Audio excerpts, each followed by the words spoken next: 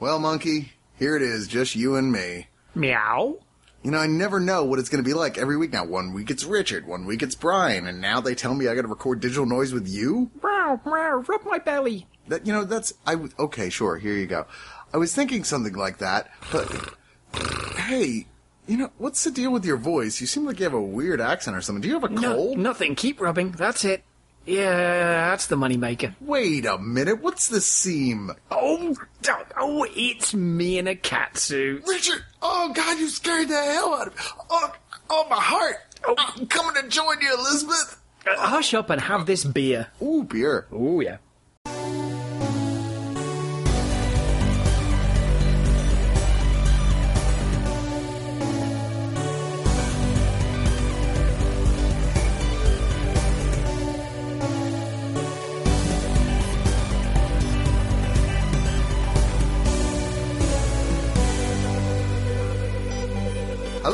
And welcome to Digital Noise. Hey up. It's really good to be here. It's us again. I just flew in from the other side of the internet, and I don't know what's tired. Your wings? Arms? A carpal tunnel or something. Knees? No, not my knees. No matter how much you ask. We, of course, are the Blu-ray and DVD review show on oneofus.net that rotates hosts every week. We have rotating hosts. We're all on plinths. What? We're all on rotating little plinths. Plinths? What's a plinth? What's the thing you put? It's the thing you put a statue on. Oh, not the artist formerly known as Plinth? No. Okay. How do Americans... This is the second time this week I've had a conversation where Americans didn't know the word plinth. Yeah, I don't know. It's a great word. Yeah, well, you guys have all sorts of words you just made up, apparently, out of the ether. And then you just stole them all. We just got rid of the ones we didn't want. We're like plinth? We're like going through them all. We're like, oh yeah, we'll keep all... That's a big fuck-off thing. We like that. Plinth? Yeah, I don't think so. And you couldn't be bothered with all the U's either. No. Like, seriously, there's no U in color. I'm sorry. There's just not, Richard. There's just not. There's no I in team either, but we don't stop you. Well, you know what? I'm going to make it my mission to figure out how to spell team with an I. Anyway. What with the U? We have a bunch of titles to review this week.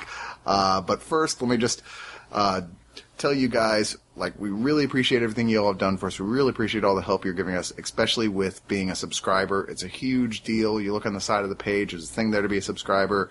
That's what keeps the lights on here at oneofus.net and keep delivering all this great content with more new content on the way soon, as well as all the stuff you know and love and expect from us every week, albeit a little irregularly as far as day of the week goes. Because we all have other lives of things that we have to do to pay the bills, and sometimes we got to rotate around that. Do we? I didn't know that. Shit, I let the cat out of the bag. In this case, the Richard out of the bag. Wow. Hey. Yeah. I understand cat, okay? That was offensive. But yeah, if you guys could become a subscriber, we'd really help. There's lots of bonus stuff. There's lots of free extra content, a lot more coming, a lot more commentaries coming. So we really appreciate it. Also, when you go to the actual page, you'll see a bunch of pictures of the titles we're talking about this week.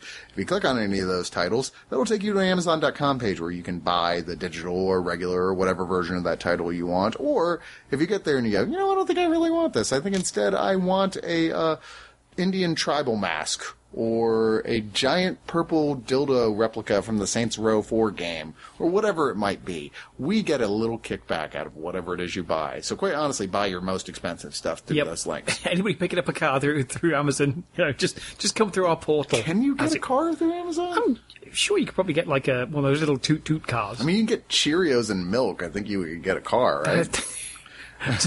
Sorry, love, I'm just going on Amazon to pick up some noodles. It's so weird that you can order, your full groceries, refrigerated and all through Amazon now. That's just creepy and weird. It's a little strange, indeed. Sorry, that's just the whiskey talking. But yes, that helps us out a lot. Use those Amazon the whiskey links. Helps us out a lot? Yes, yeah, it does. It does. Yeah, well, I'm teething, so... I'm not rubbing gin on your gums again. But it helps so much. Anyway, moving on. Well, it's time for us to take a look and see who's been trying to contact us as we open up the Letterbox.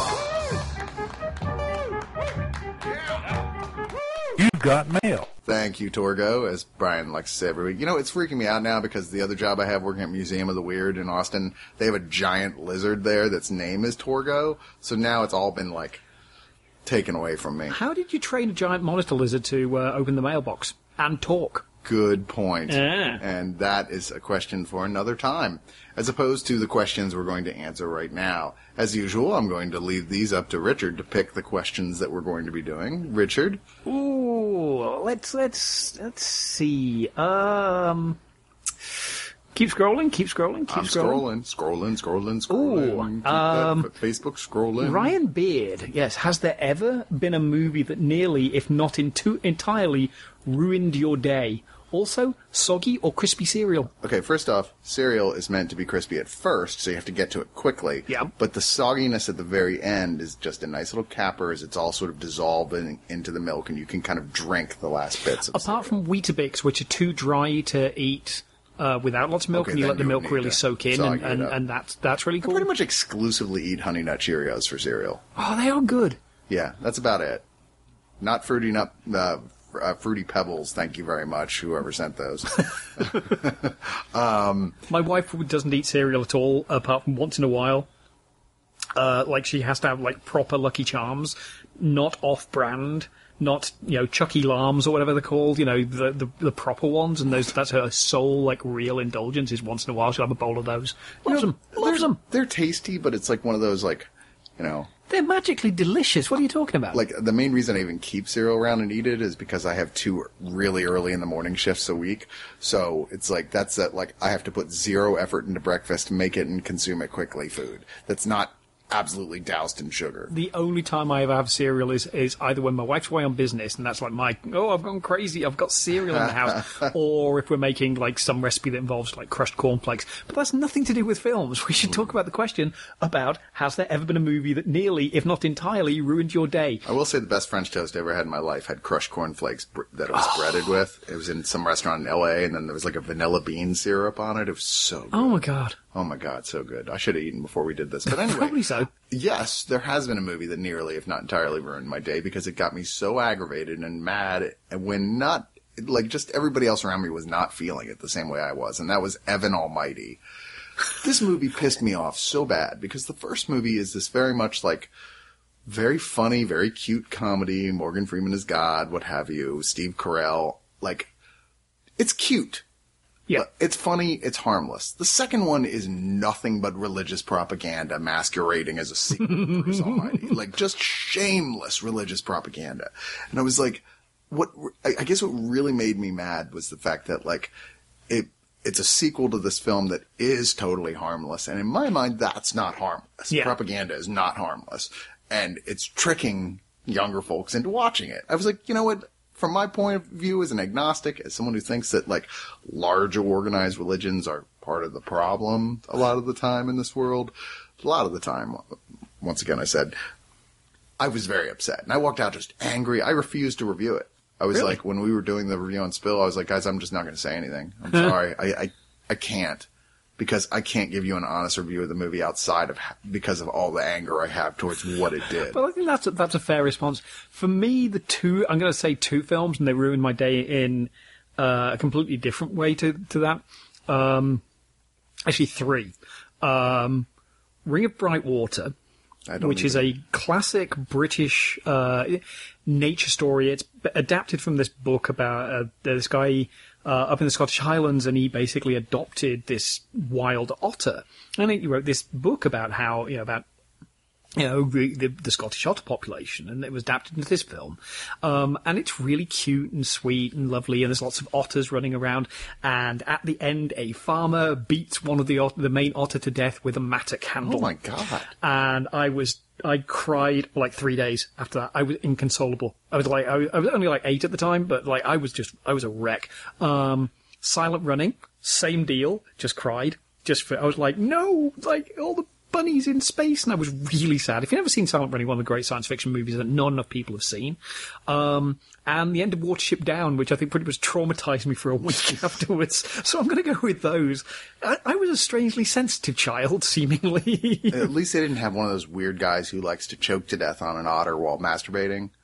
You know, the autoerotic asphyxiation guys. Oh, What? God, you've been hanging around with Brian too much. Is haven't that you? not a thing? That's a Brian thing.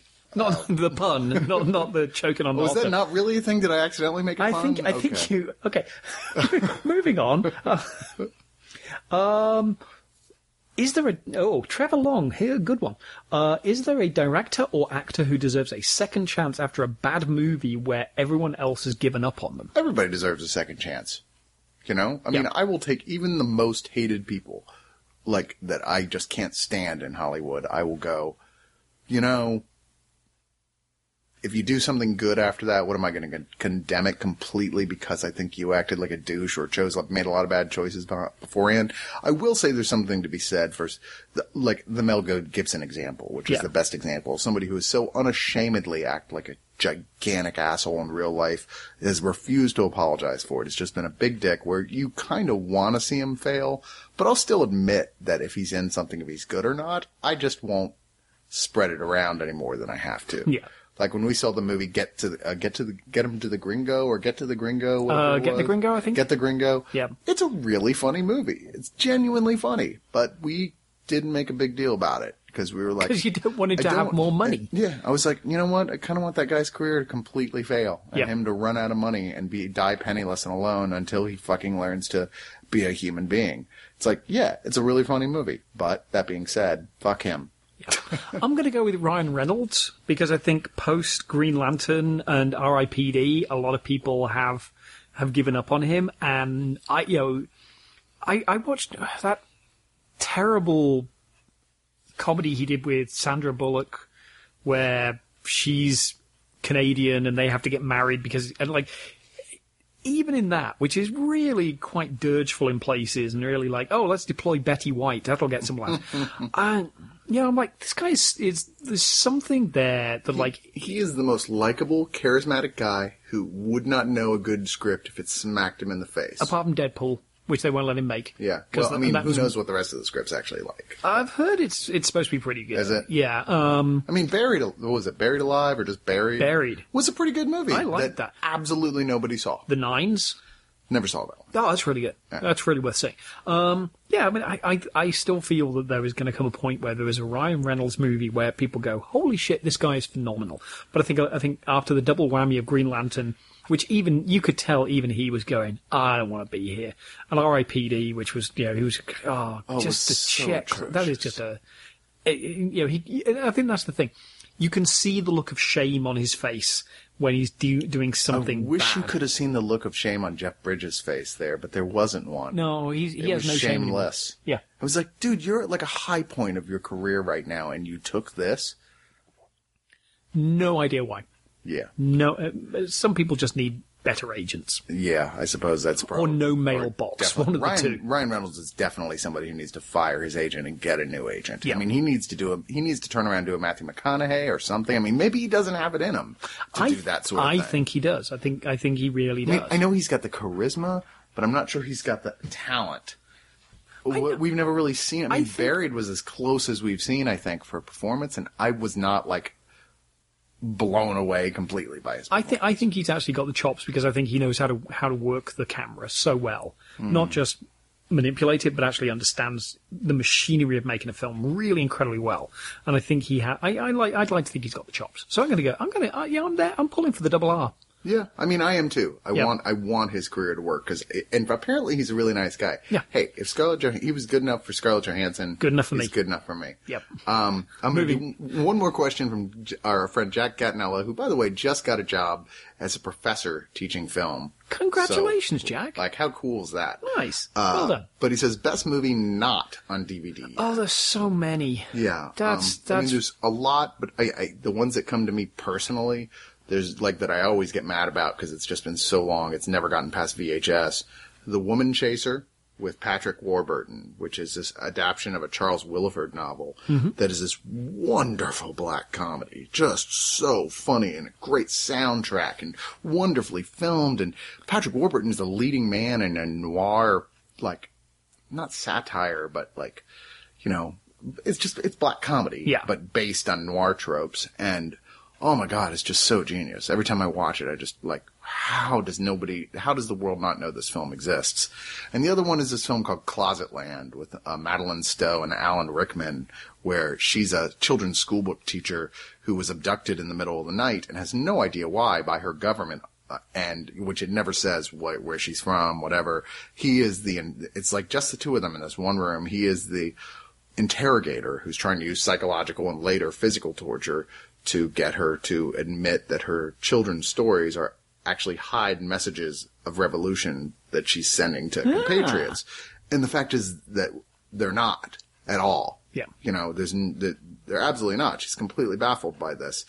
But, like, it ends up being this really fascinating story about the strength of the human imagination as she uses, like, her reason she started writing children's stories in the first place to become her strength and her shield against this torture this guy's doing. Nice. Love the shit out of that movie. Still only on VHS. I'm not going to say a film, but a TV series. The BBC in the early 2000s did a series of adaptations of M.R. James' Christmas Ghost Stories. Oh, really?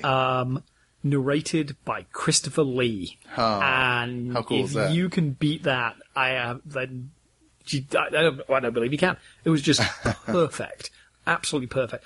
Also, another British series, Tales from the Long Room, which was kind of classic, kind of vaguely spooky, height of the British Empire kind of stuff. They were really great. I'd love to see that because, you know, and they were I think they were done on film, so they transfer well. And that's the problem with a lot of this stuff, that, you know, particularly kind of 80s stuff. Yeah. It was great, but was done on video. It looks like shit now. Yeah, yeah. So, you know.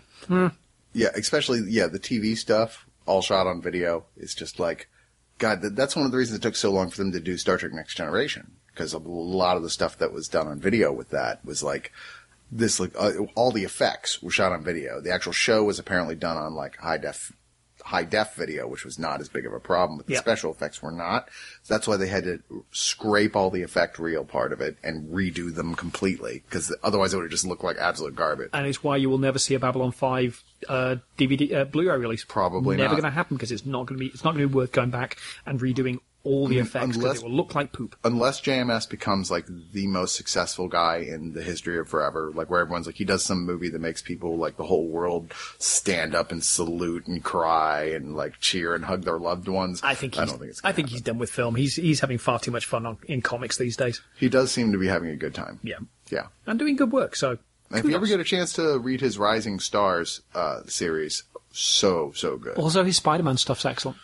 His run on Spider-Man was indeed excellent until they forced him to do horrible, horrible things. Yes. Yes. Moving on. Anyway, that's it let's just close the letterbox for this week. Goodbye, Torgo. Goodbye. Bye. And let's just move on to the part of the show we like to call the Reviews. And I think I strained something then.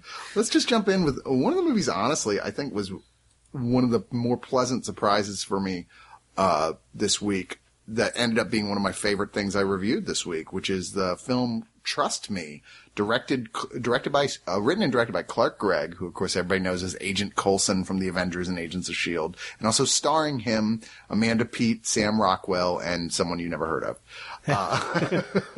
Saxon Charbino. Charbino. Sorry, Saxon, if you're a fan.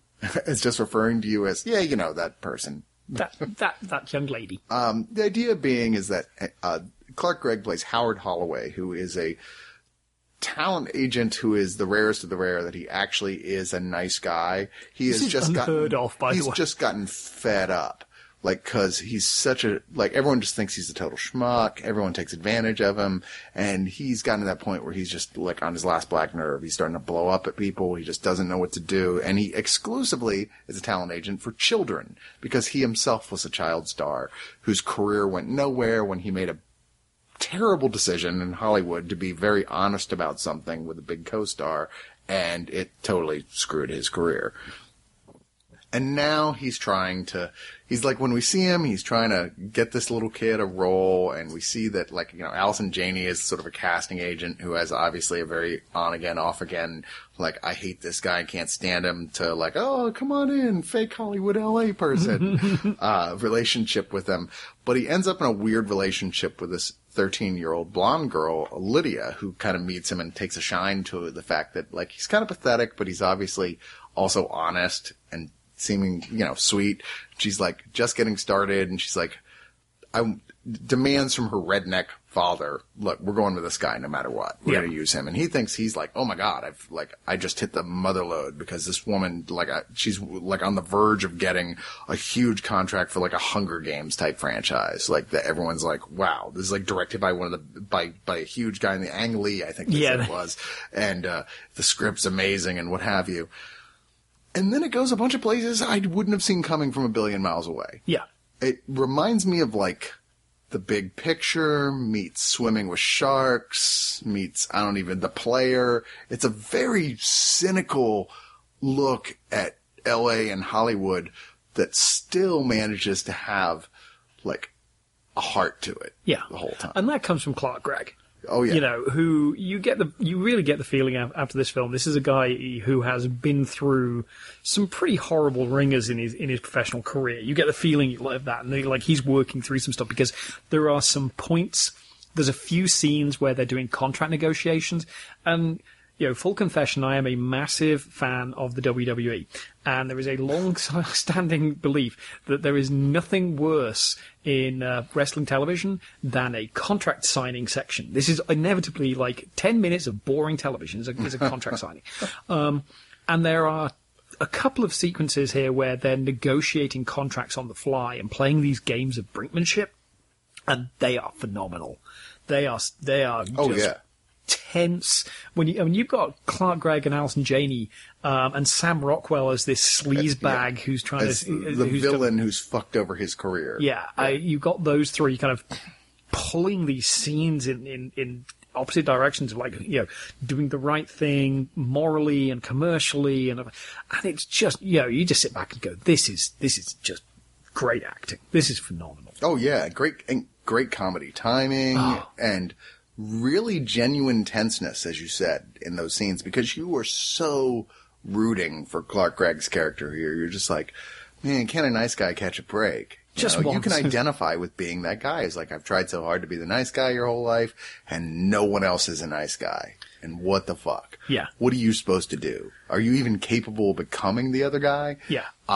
And God, it's so difficult not to say the wrong things here that we're going to give away any of this I think this is the thing. I mean, this is a film where it takes a left turn where you have to ask yourself who you believe, because the only credible person is Clark Gregg's character, who is also the most credulous person. Yeah. And it's like, and he knows that these people lie to him, and it's like, well, at what point does he start trying to believe somebody?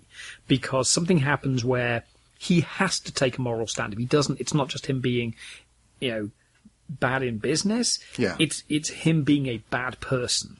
And him confronting, where is the line I draw inside myself where I'm separated from these other people who are clearly not nice people. It's like, I want that power. I want that influence. I just don't want to do it by being an immoral shitheel.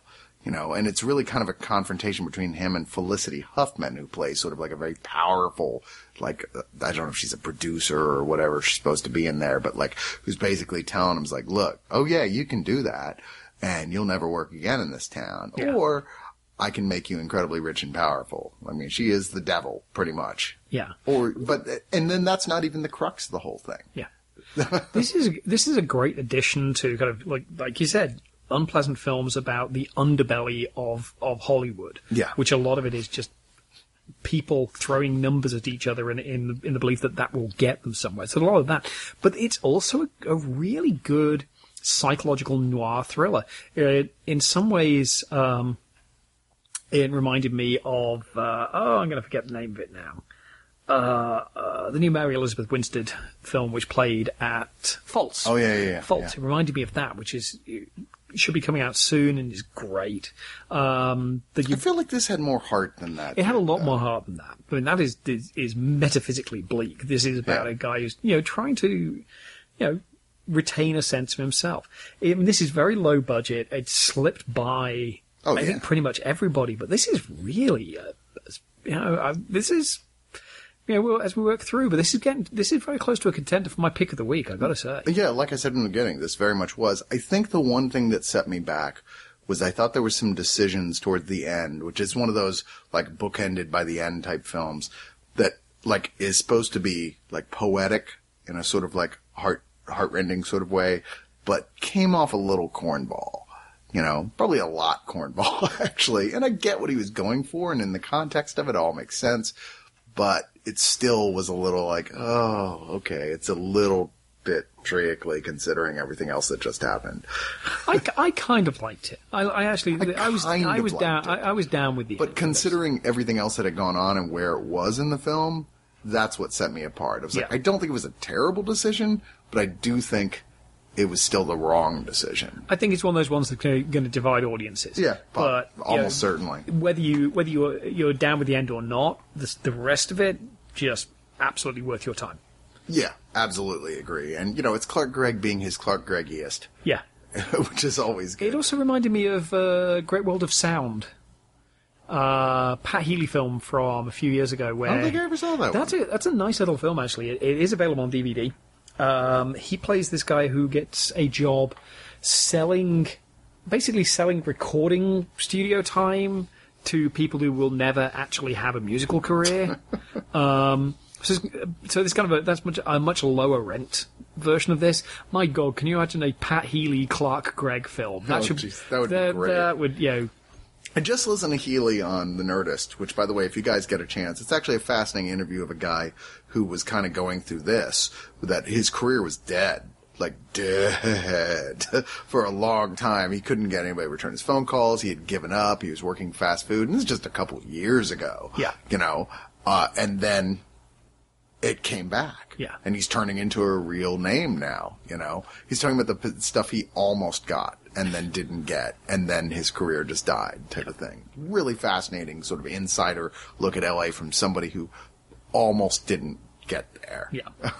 Anyway, we just talked about something we really like. Let's talk about something I'm reasonably sure we really didn't like, and that is Blended. Oh God. I'm going to reenact the pitch meeting for Blended. This shouldn't be hard. Hey, Drew Barrymore, it's Adam Sandler. No, don't hang up. Let's do another film together. No, don't hang up. Okay, how about we just get the studio to pay for us to go to Africa for a few weeks to a really, really expensive resort and pretend that that's a film? That's pretty much Adam Sandler's career at this point. Oh my God. Paying for expensive vacations to hang out with his friends at places and This is worse than ever. Movie. I mean, what was the one with all his buddies where they're just like basically hanging out with their supposed kids and wives and partying. There was Grown Ups. Yeah, Grown Ups 1 and Grown Ups 2, which are just both horrible, plotless trods through mediocrity, are nothing but him getting a chance to get paid for a weekend with his buddies. It's just appalling. But he's even by Adam Sandler. I think there's a couple of good Adam Sandler movies. Yeah, there are. Definitely. I mean, Happy Gilmore. It's okay. Depends on when you saw it. The Wedding Singer, I think, still stands as A, his best film, and B, his best collaboration. It's his best quality film. I will say Happy Gilmore makes me laugh the most. Man. You do like your penguins. Pieces of shit for breakfast? No, you're thinking Billy Madison. They're both interchangeable for me. And basically, this is him and Drew Barrymore just going, you know what, we've done this before. I mean, this is the comedy, the romantic comedy royalty of modern cinema is the most depressing thing. I mean, it's not like he's Spencer Tracy. He didn't exactly have to beg Drew Barrymore either. What was her last really good film? Was Whip It, 2009. Yeah, which she wasn't even a big part in. No, she was a supporting character pretty much. Before that, although she directed and got screwed by the studio on the release Music and Lyrics was okay in 2007. Fever Pitch was okay in 2005.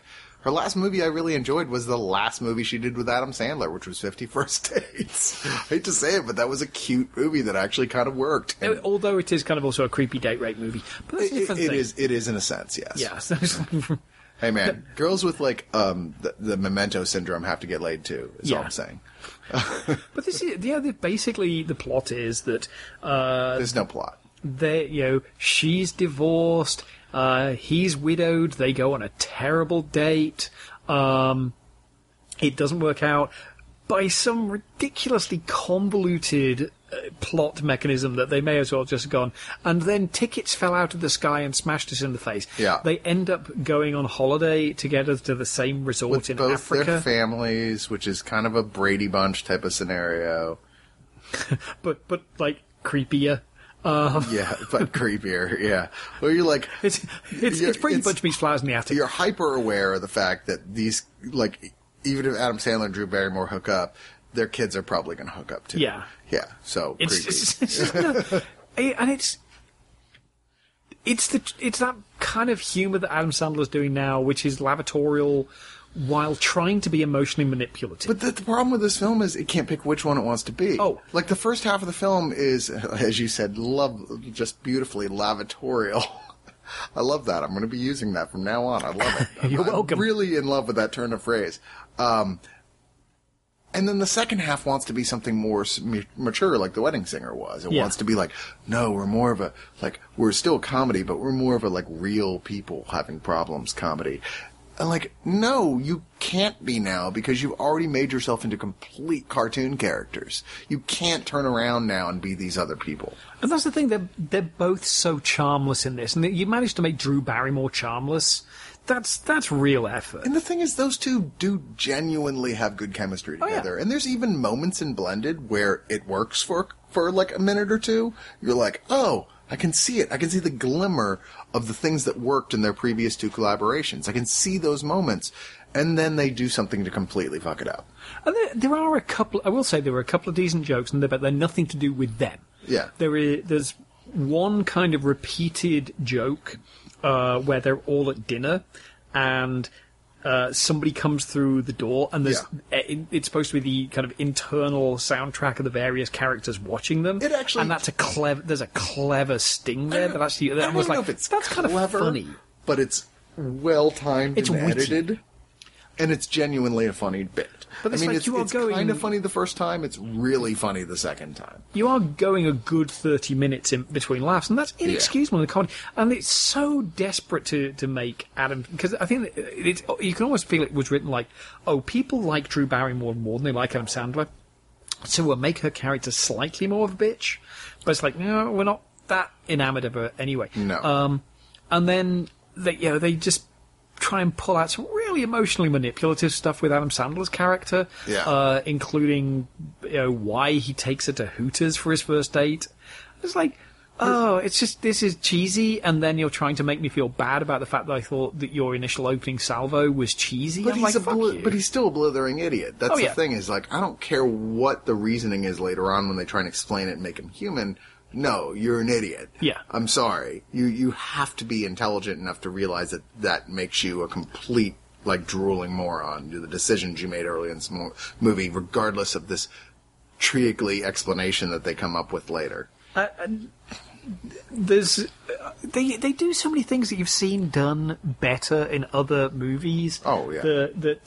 Like Terry Crews, for no readily apparent reason, turning up as a singer backed by a cut-rate Ladysmith Black Mambazo, basically doing what Jonathan Richman did in There's Something About Mary, and providing these kind of Greek chorus musical stings. It's like, Terry, you're better than this. Shouldn't you be working on Expendables 4? Well, I mean, or selling Old Spice better or than that. something. He's better than that too. Oh. But he's on a hit TV show now and really funny on it. It's like, I like Terry Crews, I genuinely do, and I just cringed watching him kind of step and fetch in it here.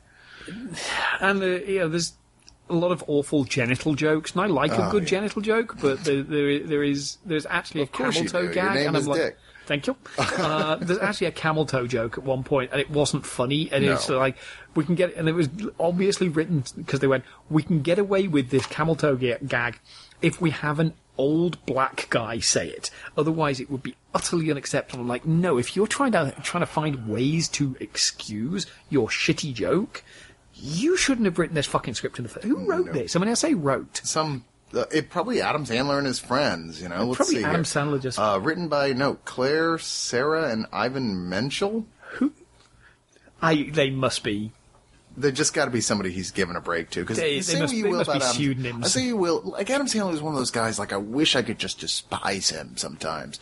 But the truth is like apparently he's one of the nicest people in the world. Yeah. Like everybody loves him who works with him. He helps out people who can't get a job anywhere else. Like to him, it's like, look, I got lucky. I got really lucky. People will show up to my films no matter what. So I'm going to give all my friends who nobody wants to see in a film jobs.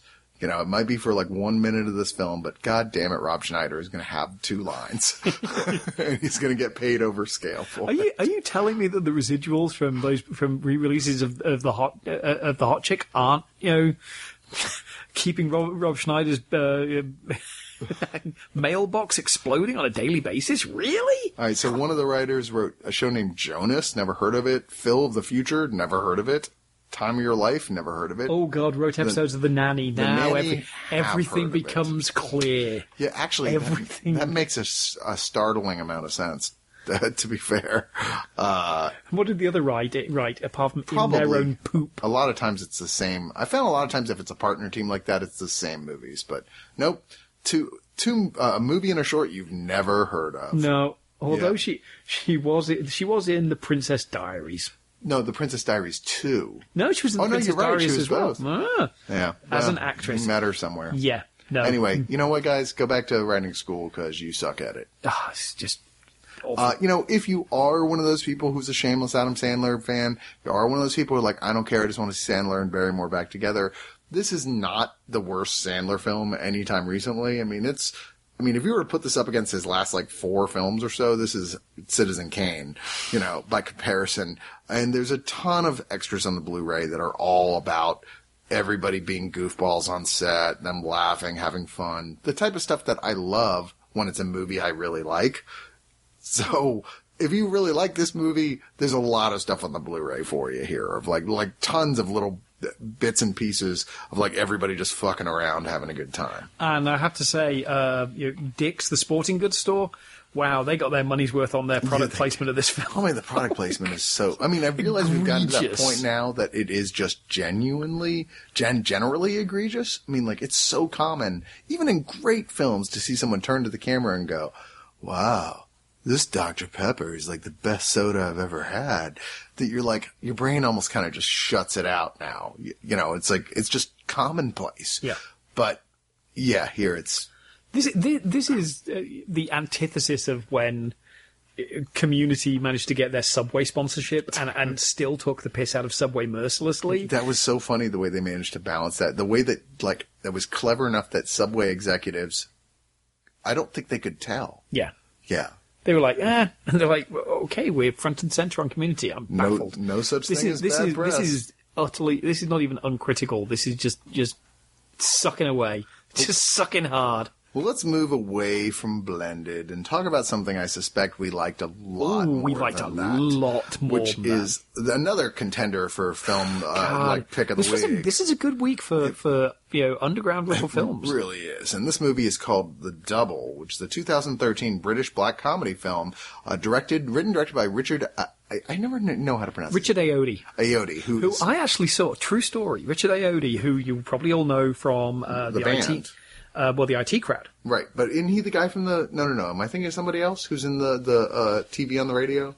I'm thinking of somebody else. Yeah, you're thinking of somebody else. Sorry. Thinking of somebody else. Well, the singer from that band is also an accomplished film director and writer. But no, this is Richard Ayoade, from the British sitcom, the IT crowd. Yes. But I actually saw him doing stand-up at the Edinburgh Festival in about 99 or 2000, but he was doing sketch comedy stuff in the Oxford Footlights with John Oliver. Oh, and I really? saw them as basically a double act, and they were phenomenal. He was the best thing about The Watch. Oh, by far. By far. This is an adaptation of the Fyodor Dostoevsky book, The Double. Loosely. It's actually pretty, like, narratively pretty good. because, like, all right, let's face it, in the Dostoevsky book, it's strongly insinuated that what's happening is just metaphor. Yeah. Here, it's not possible that it's metaphor. It is a sci-fi film. Or it is that the central character has such a complete and total mental breakdown that this is all just delusion. Well, I mean, like, everything would have to be delusion in this Yes. film after a certain point for that to be true. But the thing about this movie is, it's... the best way I can describe this, it's Terry Gilliam's Brazil if early on he decided to go a very different way with what happened with the plot. Yeah. You know, it's a world very much like Brazil. It's this hyper exaggerated, like, shamelessly cold corporate world that, like, everything is bland and everything is drab and everything is based on old technology. And all the lights are kind of this sickly yellow. yeah, except there it was blue. Here we've got more of a yellow and sepia tone. And you've got Jesse Eisenberg. It's the color of formaldehyde. Yes, it is. It's like the entire place is pickled and yet still lightly rotting. Eisenberg plays, you know, the schlub, the central role of the film, who's just like, he's a non-entity. Nobody gives a shit about him at all. One of the only things that brings light into his life at all is this distant hope that he daren't not reach for, which is a woman who works in his office, played by Misa Wasikowska, who doesn't really know he exists at all. And he's not going to do anything about it until the office gets a new employee who is a exact replica of Jesse Eisenberg, played by Jesse Eisenberg, unless he's got a twin brother that they're just hiding. It looks pretty convincing in the film. There's no sense ever anywhere in this film that you're watching like a split screen or anything like that. So it's seamlessly done.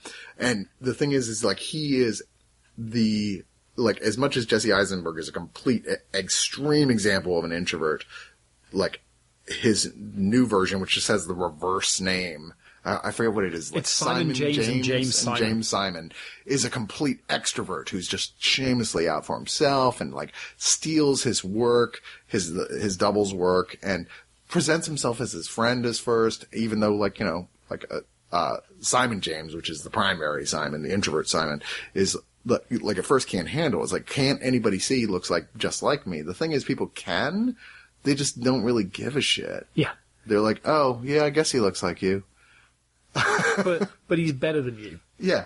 Which would we rather have? If we've got to have one or the other. And it turns into this Dostoevsky-ish horror story of like existential terror.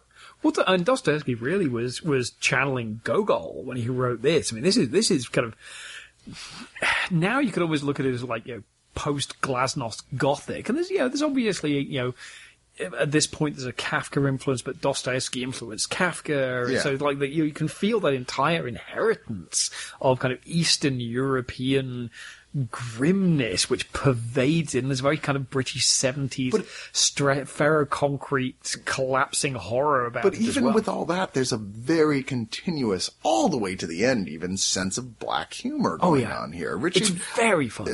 Like the director and writer's like sense of like, I don't know how to even say it. The way that like it's funny, it's not laugh out loud funny, it takes you a second to get why it was funny and why it was really funny, you know, is so brilliant, so clever all the way through this film that it begs for a rewatch soon after you see it the first time. Yeah.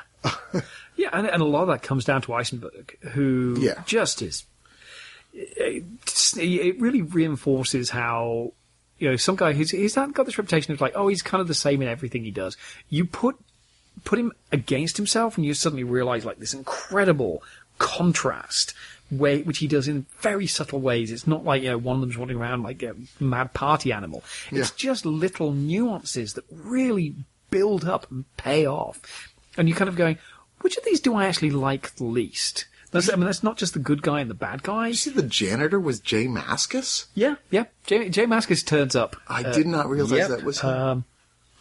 As does Chris O'Dowd, his Ayoade's Yes. counterpart from The It Crowd. And two of the main actors from Richard Ayoade's previous film, Submarine, Yep.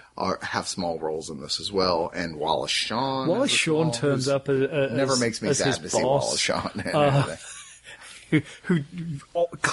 Who may be the only one who does not get that this is clearly the same person. Yeah. Like, he's the only one who, seems just totally oblivious, total corporate drone. And there is a commentary in there on, how to get ahead in business as being, to be, there's a kinship to Trust Me in this. It is about, how horrible and soul-destroying modernity is. And it's visually striking, to say the least. I mean, he really pushes himself as a filmmaker on this, and I think it pays off. And this is clearly pretty much zip budget, but it looks beautiful in a kind of horrible way. They stretched so much with what budget they had, and a lot of it is because of that whole technique of what you don't see but you know is there anyway, you just assume is there because of the atmosphere, the thick atmosphere of like despair and hopelessness that is around an oddly funny film. Yeah. That you're able to picture the world around them completely without even thinking twice about it. Although you're very aware that none of the characters ever leave this kind of very narrow confines of like the restaurant they go to after work and the cafe that they get coffee from, and their apartment and the place where they work, and it's never even quite clear what they do. It's like it does have a kind of like Stalinist feel to it in a way, and I think it really kind of makes your skin crawl in places. And a lot of that comes to Eisenberg, who just really blows me. Every time I see him, I'm like, oh, I think it's gonna be interesting to watch. And then you get to the end of the film and go, oh God, this guy's good. He makes such fascinating choices. Yeah. No Michael Cera is he, despite what you may have heard early in his career. Nope. Very good stuff. The Double, like I said, a hard one to not say, oh, is this my pick of the week? I'm not sure. Yeah. God, yes. So well done on every level from everyone involved in this. And like I said, we keep talking about how dark it is, but believe me, it really is funny stuff. Hilarious. It's hilarious. And that's the thing that's closest to Brazil, is the way that it's funny. It's so dark, but it's also really just absurd. Yeah. The way the humor is. And there's actually a surprising amount of extra features on here as well, which was really nice to see. A whole look, creating the Double, the story and the design, a look at all the casting characters with the actors talking about them. There's behind the scene comparisons where they assemble footage from various sets and locations, because an inset window appears in the corner, displaying the corresponding footage from the completed film as far as earlier shots. And apparently the most interesting part, I didn't get to watch this, was an interview with the director. Yeah. The only problem being, like, why didn't he record a commentary? He really should have. Because he's so well-spoken, he's so intelligent, he's so, just, like, has so much to say about this, and this is the type of film you want to know about every shot and what it meant. Yeah, I mean, there are a couple of shots in this that I was really blown away by, where he really proves just how far. I mean, Submarine's great. This is leaps and bounds as a piece of film. Oh, yeah. As an understanding of how to put it together as a visual medium, not just a performance medium and a script. This really is a real break for him. I'm really super impressed by it. I completely agree. Well, let's move on to another film that is, like, some critics are calling the masterpiece by this director, and other are absolutely despising, and that's the Spanish director Alejandro Jodorowsky's first film in 23 years. The Dance of Reality, a semi-autobiographical film, and I say semi in the sense that anything made by Alejandro Jodorowsky is not something you would say is based entirely on reality. He probably thinks this is an absolutely accurate depiction of what happened in his life. He probably does. He's a nutter. He is a nutter, but he is one of our favorite nutters. Yeah. He's a loon. Like, the thing is about, like, a lot of people like Jodorowsky, they can do stuff like this, and you go, I'm just fucking bored by your surrealism, and, like, I don't understand what's going on. It's not connecting with me. forget. There's a lot of people who've done this sort of thing that have their audience, or a lot that don't. And I'm just like, fuck this. This won me over completely. And I was so scared because I know a lot of people who saw this at South by were like, yeah. I was like, oh shit, because I'm a huge Jodorowsky fan. I love El Topo. I especially love The Holy Mountain and Santa Sangre. I mean, huge fan of those films. And I thought this was just stunningly beautiful and a movie I think I'm going to keep coming back to. I can't say I understood it all. I can't say I understood 50% of it. But you know how it is sometimes with this sort of thing? It's like reading a poem where you don't completely get it, but it resonates with you anyway. Yeah. That's what Jodorowsky's best stuff does for me, and this is what this did for me.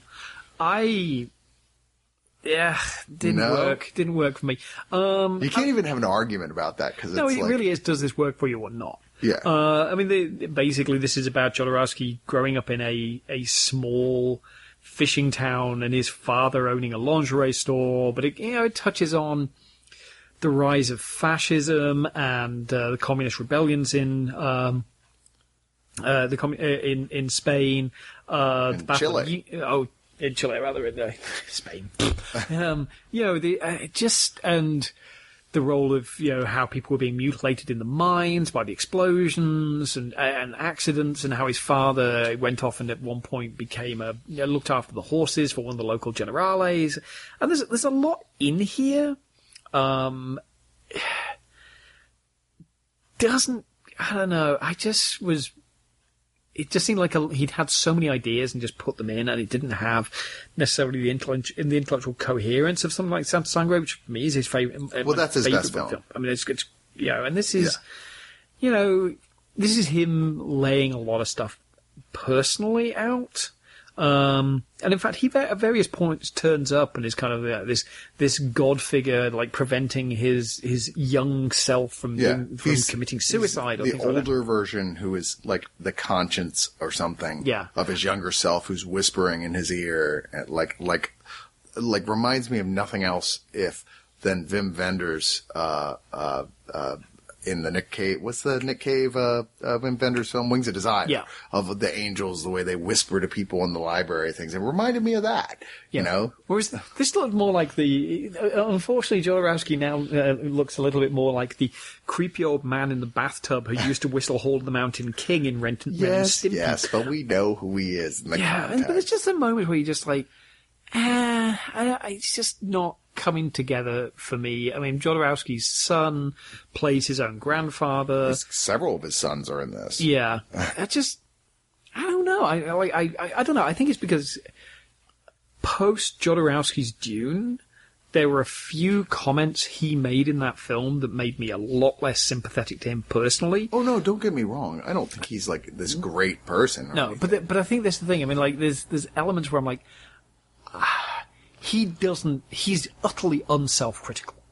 And yeah, you're absolutely right. The child Jodorowsky is kind of a brat. Yeah. And I really didn't like, so I'm like, I'm spending time with him, and I'm like, yeah, it's interesting to know what he thinks he was like, but he probably deserved a slapping from his dad once in a while. That's the thing, though, is that I don't... And then it goes on with this huge diversion for basically an hour where it talks about his dad, and I'm like, well, that's kind of interesting, but you have no idea what actually happened. That's the thing, though, is I don't feel like he's really trying to evince that much sympathy for his childlike self here, either. Like, to a certain extent, he's just trying to explain where he came from more than trying to create a film where you feel empathy for this kid, to like build his influences. And I thought in that sense, it works remarkably well. I actually preferred the sequences with his father where it went off and goes, okay, let's follow the father's story. Young Alejandro was kind of a pain in the ass.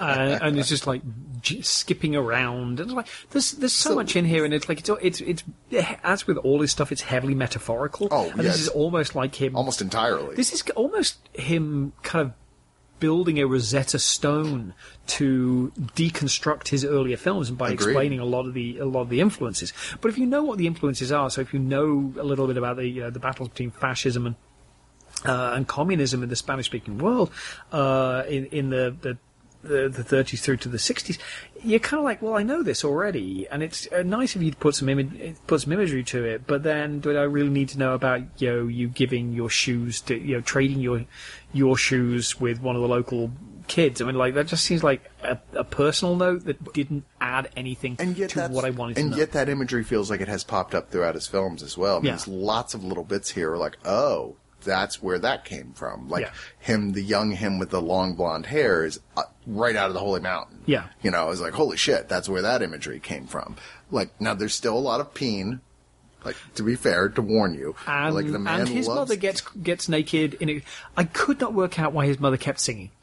Her doing operatic stuff just seemed like a really bizarre moment. There's actually a very interesting, and you have to. All right, so if there is the option for extra features on a Jodorowsky film, you pretty much have to watch them because, like, I mean, you can still enjoy the film in its own way, but you're going to get a lot more out of it when he finally explains to you shit you couldn't possibly have figured out without knowing. Yeah. And with that. Like one of the bonus features in here is him talking for a while about the various and sundry bits. And he talks about that and says, my mother always wanted to be an opera singer. And she talked about it all the time. And this was sort of my way of giving her that. Yeah. Like giving her where she became one. And I thought that was one of my favorite parts of the film, with that was this child's attachment to this mother, that she just, like, there was so much beauty in her that to him she was just singing everything. And they got a real opera singer to come out and do this, where every line the mom has in the whole film she is singing operatically to. In fact, I think some of my favourite bits, I mean, while the opera stuff I did find a bit grating in places, some of my favourite sequences were actually him interacting with his mother.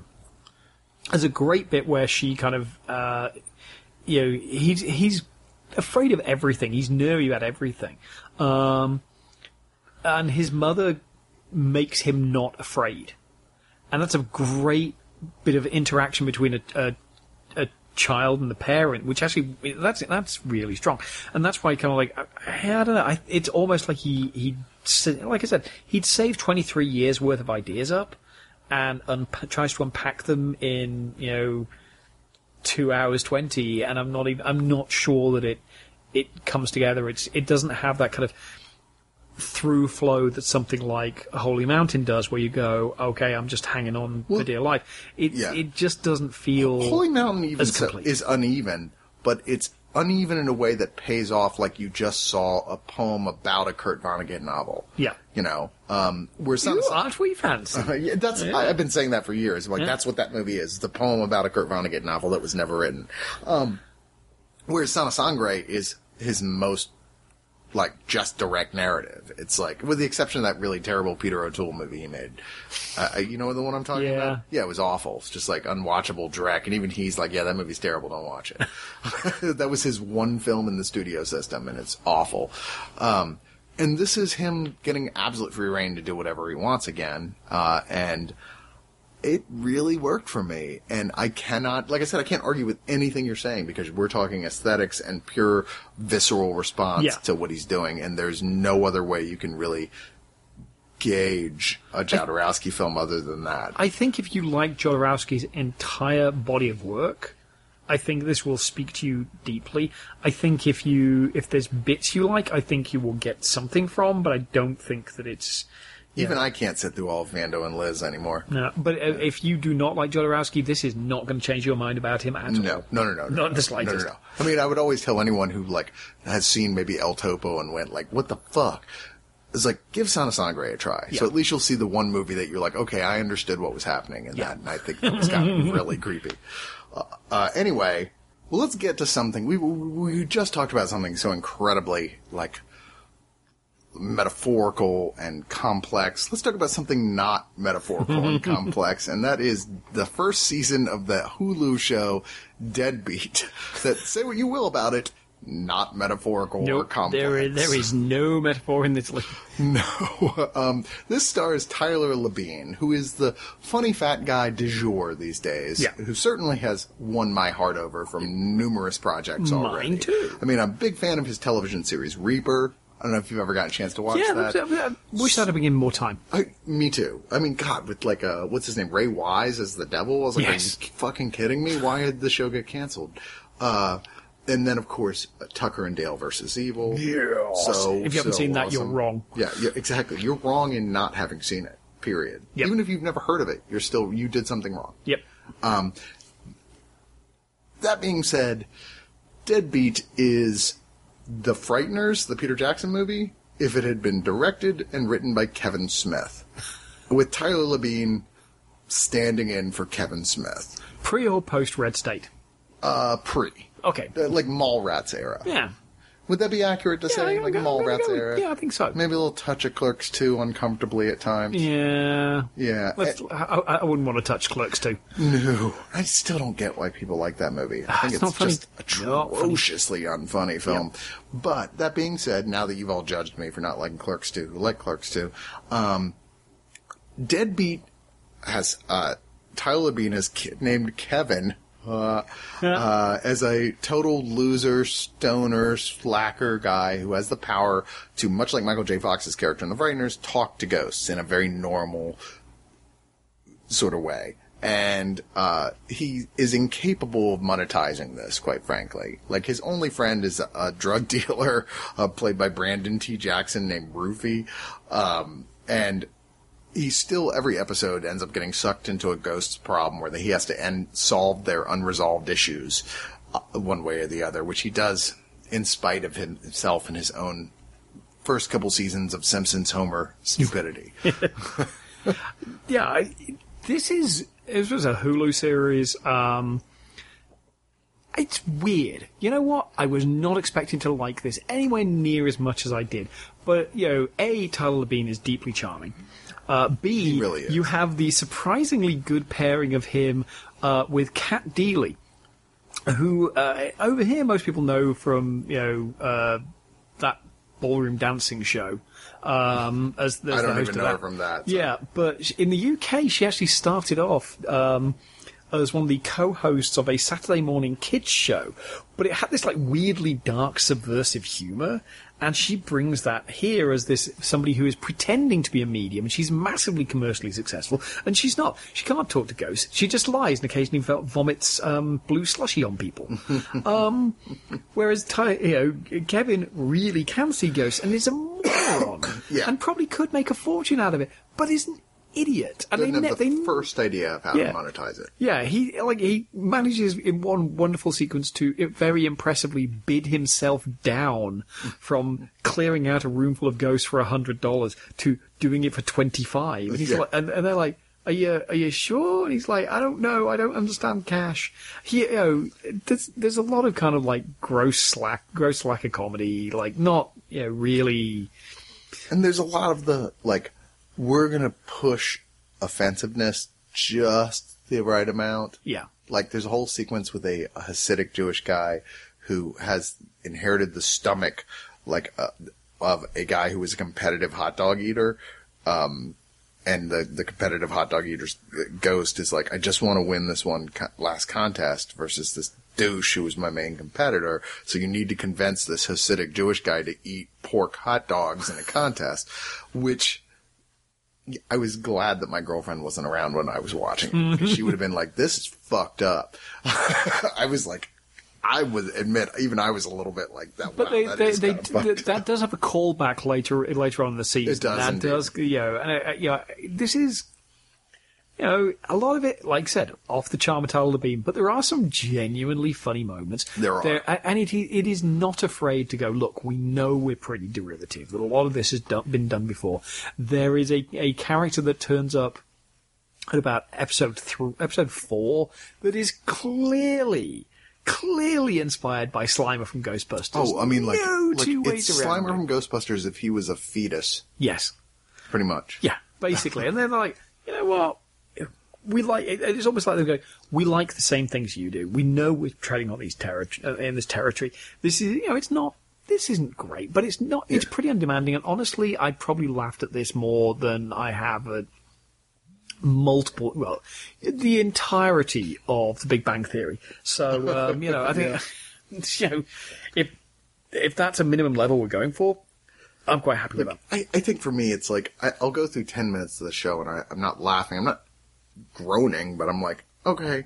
And then it'll do something that's so funny. Yeah. Out of nowhere. Like, wow. Okay, you got my attention again.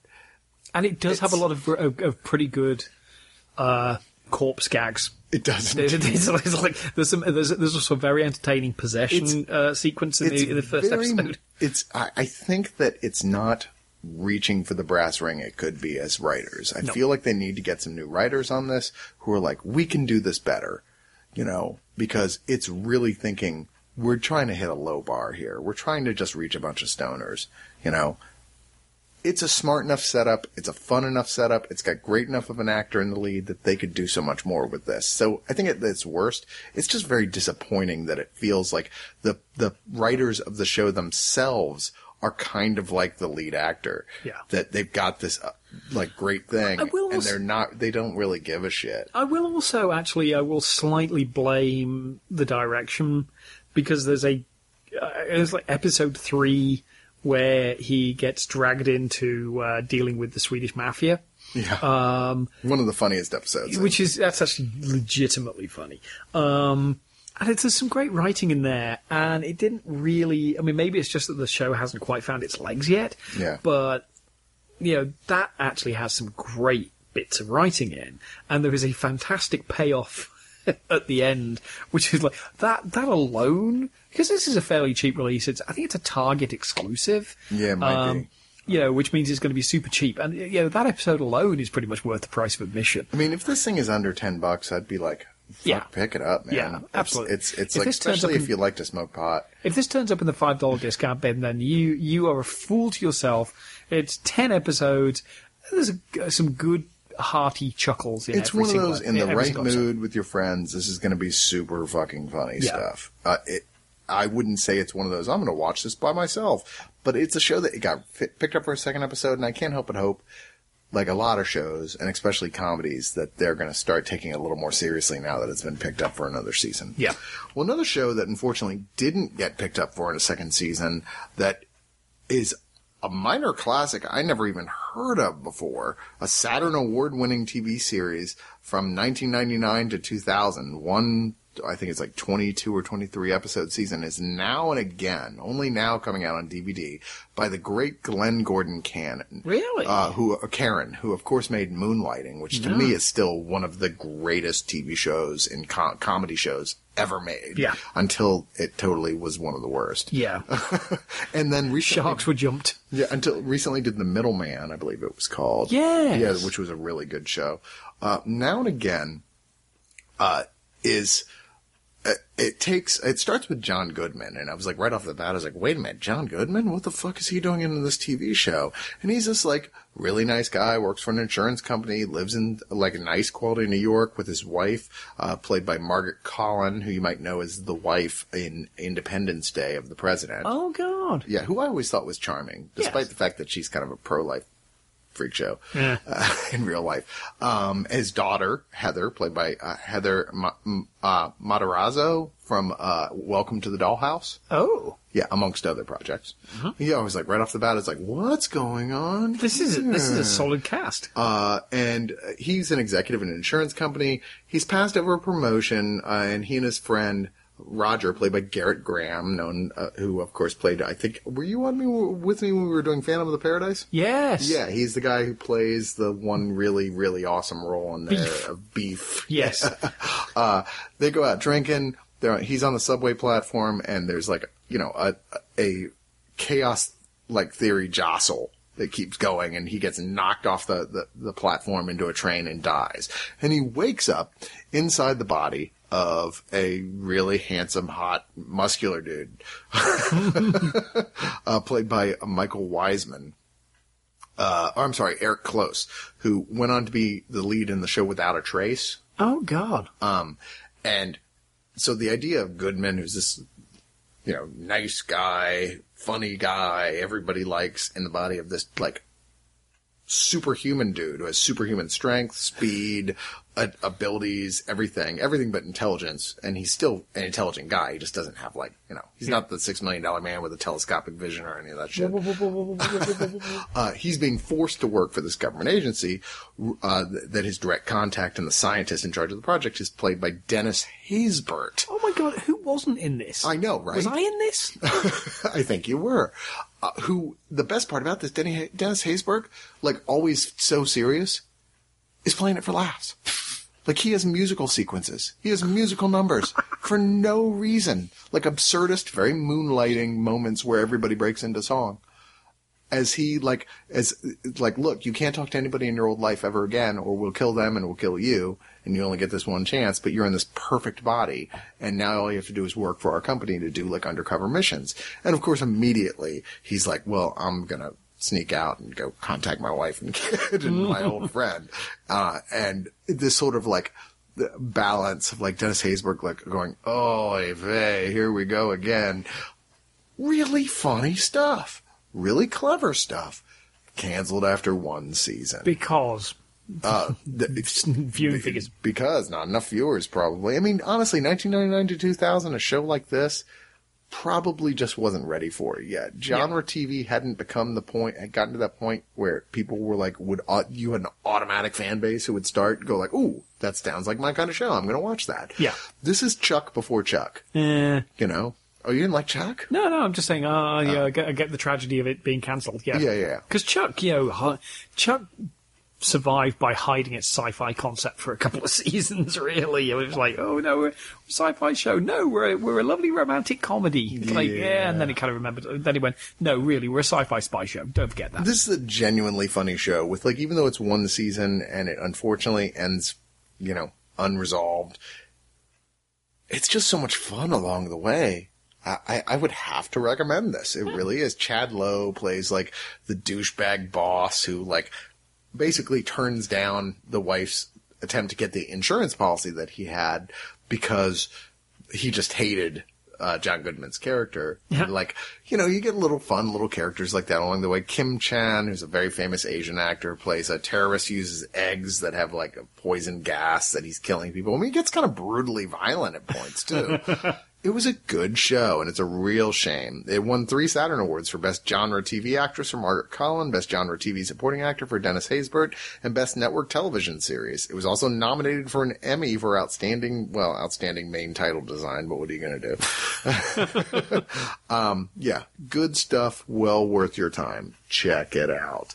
So let's move on to something we both saw that I'm not as sure we're going to be as confident about, and that is Ninja Apocalypse.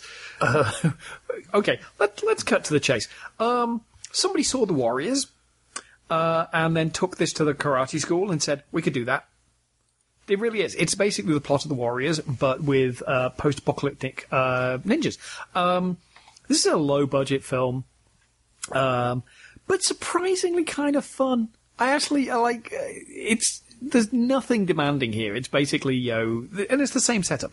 Various tribes are summoned to a meeting where the head of all the clans is about to deliver this great speech about how they should all be unified, and then he is mysteriously killed by a shuriken in the face, which will do it. Well, that's what happens. The job. Yeah.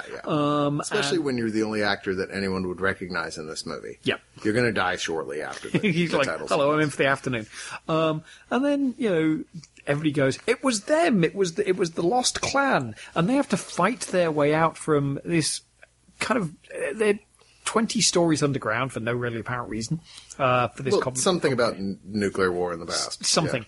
Yeah, and then they have to fight their way to the surface, which is like the Warriors fighting their way back to their turf. It's the same plot, but it's kind of fun. Look, if you like, low budget ninja movies, yeah. This is super low budget. It's just, it tries harder. It's Ed Wood. It's the guy who's like, fuck it, I don't care. I'm gonna make a great movie with nothing. Whose vision is not great, but is really giving it his all. Yeah.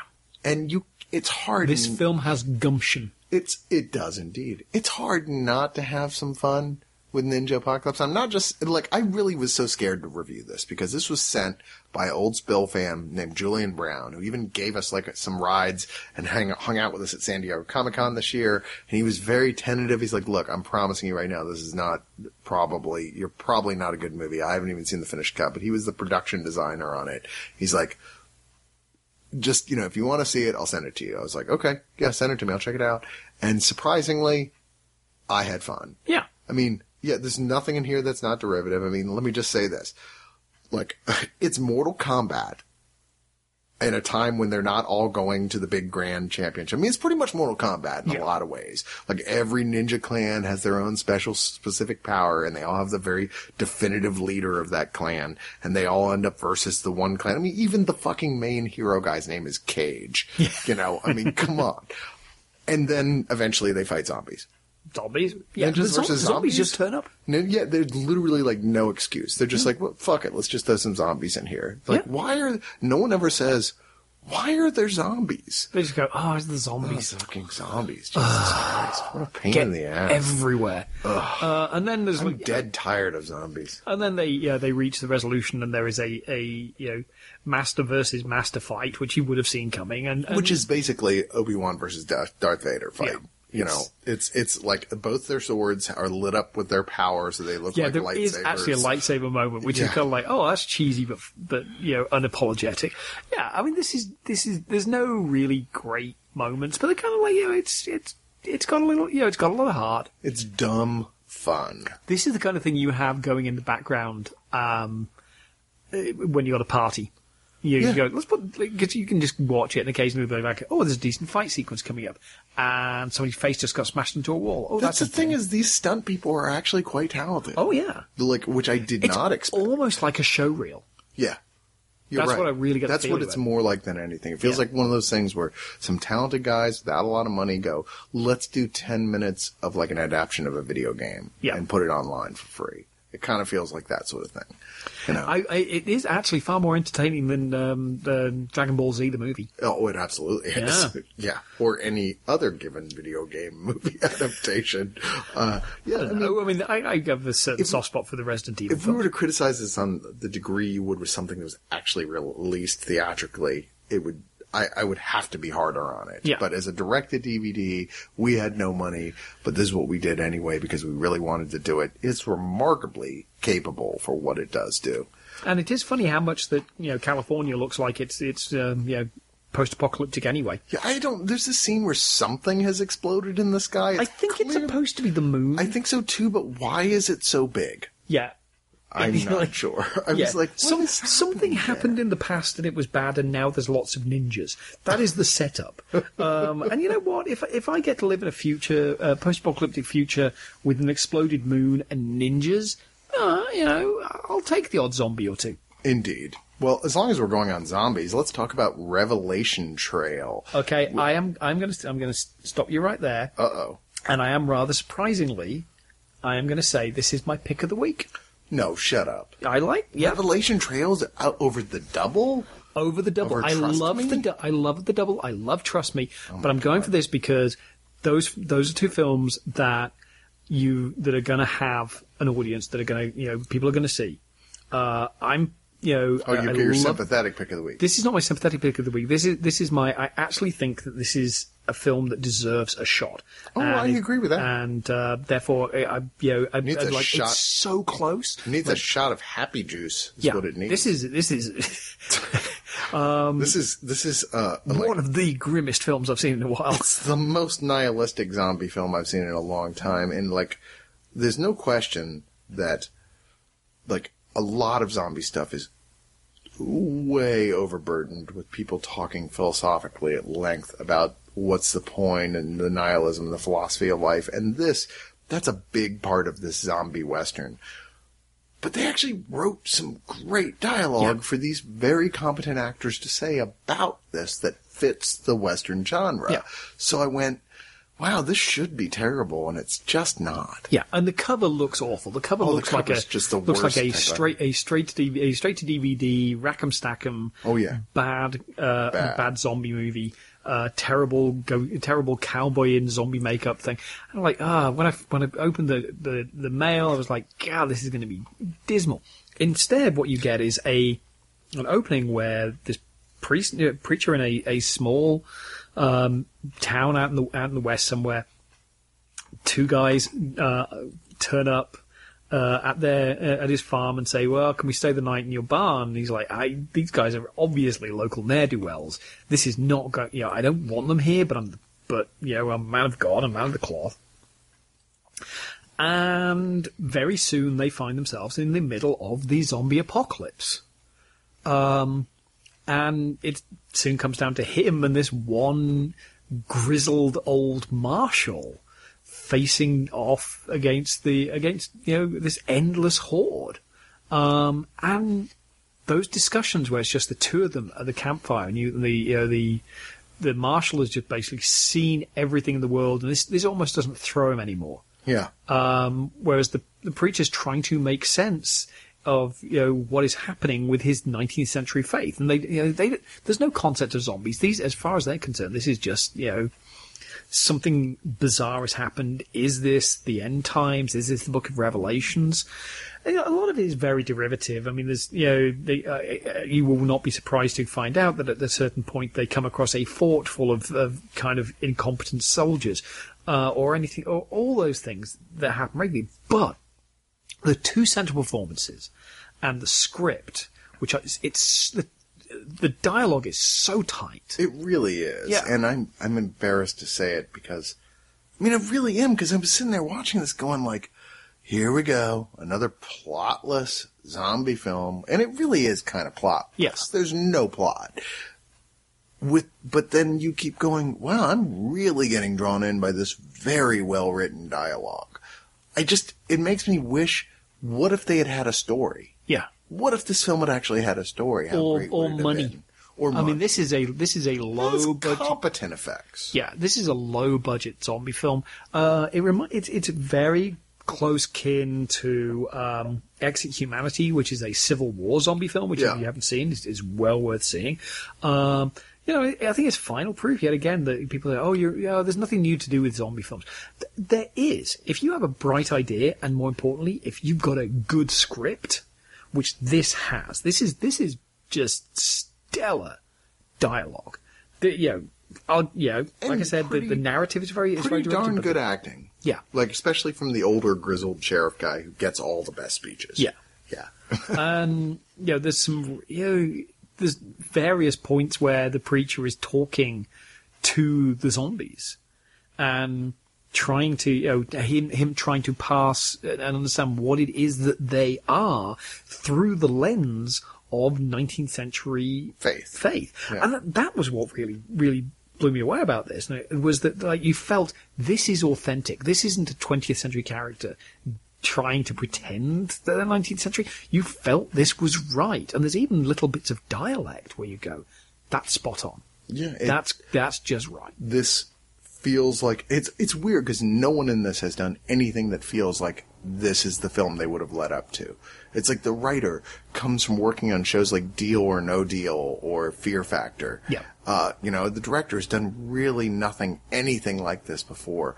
How did this happen? This is a passion project, and you get a feeling it was done over a lot of weekends with some friends who are Western reenactors and just had these costumes hanging around anyway. But it pays off. It really pays off. And it is a lot of fun. I'm not going to call it my pick of the week. But no, I am purely because like I said, I think this is a film that really deserves a chance. And I think people will be really surprised by how good it is. I mean, it's funny like this and another really good zombie film earlier this year, Dead Weight.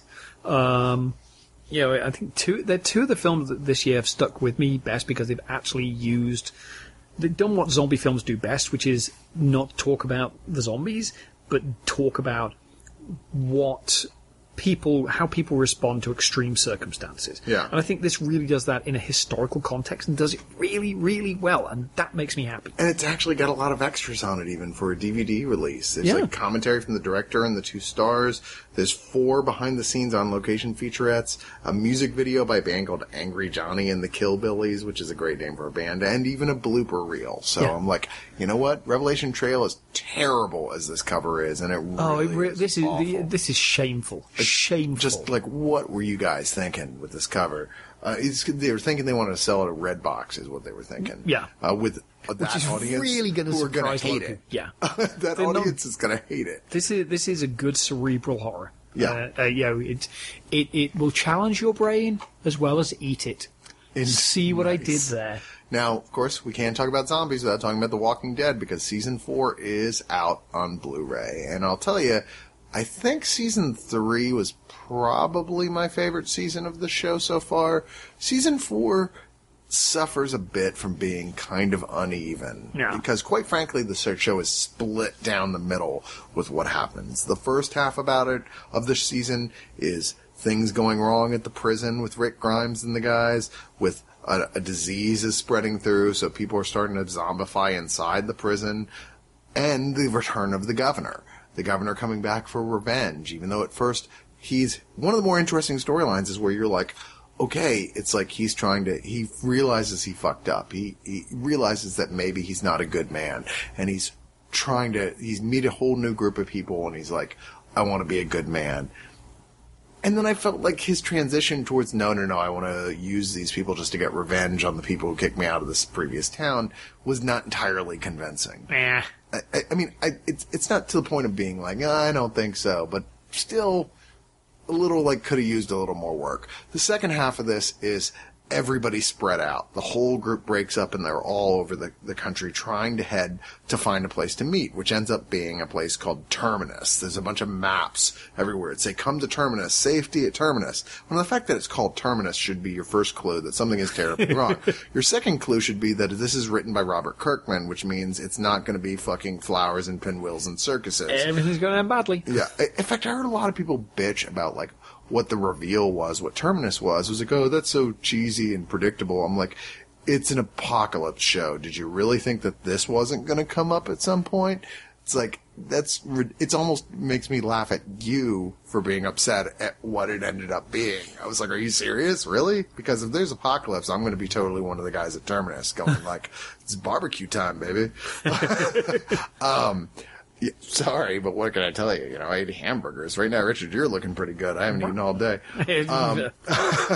But a lot of the stuff that happens in the second half is actually really good, especially the Daryl stuff. Oh, he's such a great character. Yeah. We all love Daryl. I don't think anybody cares if they make him gay or not on those things, except that it feels like a stunt thing to do. Yeah. But, like, he has a wonderful personality arc during this thing with his relationship with a younger woman as their, like, not relationship, but like as he's sort of just the two of them defending her, going through, we learn things about his past, who he is. I would say that's the best thing about this whole season is finding out much, like, really getting depth to Daryl. So good. And this also has, in a show that has had more than its fair share of controversial moments. This is the season with probably the most controversial episode yet. You think? I think so, because this is the one where you go, what really happens if you try and raise children? Oh, yeah. In this environment. And that is an episode I think is going to be... I think a lot of people will fall off at that point because it is not easy to watch. See, this isn't a show that has never been easy to watch, but that one, and I know some people didn't like that, but for me, when that comes, when you see, particularly with the characters they have deal with that situation, where you suddenly go, hey, Carl's actually pretty normal. Yeah. Well, that's the thing I've always felt about a lot of the biggest criticism I've heard of the show is like, your criticism isn't that the show is bad. Your criticism is that the show makes you feel terrible. Yeah. And that's what good zombie stuff is supposed to do. Like, the best zombie stuff, with the exception of Return of the Living Dead and that sort of thing, is supposed to make you feel nihilistic and horrible and see the worst parts of humanity. That was kind of the point in the first place. Actually, my biggest criticism was that Season 2 was really long, slow, and boring. But you can see what they were trying to do, it just didn't work. Yeah. Yeah. No, I mean, but this is the one where you kind of go, okay, the rubber is really hitting the road. And there, clearly, if you are fans of the comic, at some point we are going to start running into the most unpleasant character. Because this is the point where you go, civilization, Terminus is the point where you go, civilization has stopped. They can't rebuild it. It's not going to come back. It's what you put in its place. Yeah. And they're clearly leading to the point where at some point, probably season 5 or 6, Negan is going to turn up because he is now the natural, logical conclusion of where they are going with this. Yeah. That this is, and I think what this really does well is when we get to the end, you really finally going, Rick is gonna take to being a leader. He's really yeah. really going, We've seen him go through his arc of, like, I'm the natural one they go to, so I'm just going to assume the role of leader, to, like, hey, fuck you guys, you can listen to me or not, to I am falling off the wagon of sanity completely, to being like, I don't even want to be leader, to him going, no, this is who I'm supposed to be, which is where we are now. Yeah. Like, I've learned a lot along the way, and now I'm finally making sane decisions based on experience. Carl's still a dick, but that's a different story. Yeah, well, you know what? But he's understandably a dick. Yeah. I mean, he's like, what is he, like 11 or something? 12? You're like, who grew up during the zombie apocalypse? Yeah, gee. And I was expecting a well-adjusted kid. But like I said, by the time you get through one of these major story arcs, you will actually go, there's worse things than Carl. Oh, yeah. Oh, yes. Yeah. I did still really enjoy this season. I still think the show is at the top of its game right now. It's just, I don't think I enjoyed it quite as much as last season, but it does have some separate, singular episodes and moments that are as good as anything they've ever done. Yeah. So, good stuff. Lots of great bonus features, as you always expect. God, I'm always tempted to just buy the supersets where they have the ones where it's like, a skull with a knife through it, and you've got to pull the knife out to open the set, and it's got like the discs in it. They always put out the super special gory editions. I'm like, I kind of want those. But yeah, a ton of extra stuff on here, looking at every single detail of the production involved with the actors and what have you. Good stuff. Now let's talk about a horror movie that's not as good. I thought you said you liked this, and I'm a little baffled by this. Is Sanctuary quite a conundrum, which has, if nothing else, the distinction of possibly being one of the only films I've ever seen that has a semicolon in the title. This is kind of an oddity. This is from the same people that the same distribution house that produced what was that god awful thing we endured a few weeks ago. Or you endured. I turned it off after 15 minutes. I can't remember. I was like, I can't take this. I can't do it. I'm sorry. I know I should. I don't try to do this. I remember the name of it now, but yeah. Horrible porn. The thing I was like, this is just a porn movie. Without the they porn. Took the porn out outside of softcore and put some gore effects in it. This is basically, it starts off... It's better than that. Oh, yeah, it's a lot better than that. This is basically, it starts off as annoying girls about to have a party, and they invite, their sleazy boyfriend over and his friend, and things start to fall apart quite badly, shall we say, where, not least because one of them, her father's business partner, turns up and shoots himself during their party. This is, and they go, well, how do we deal with this?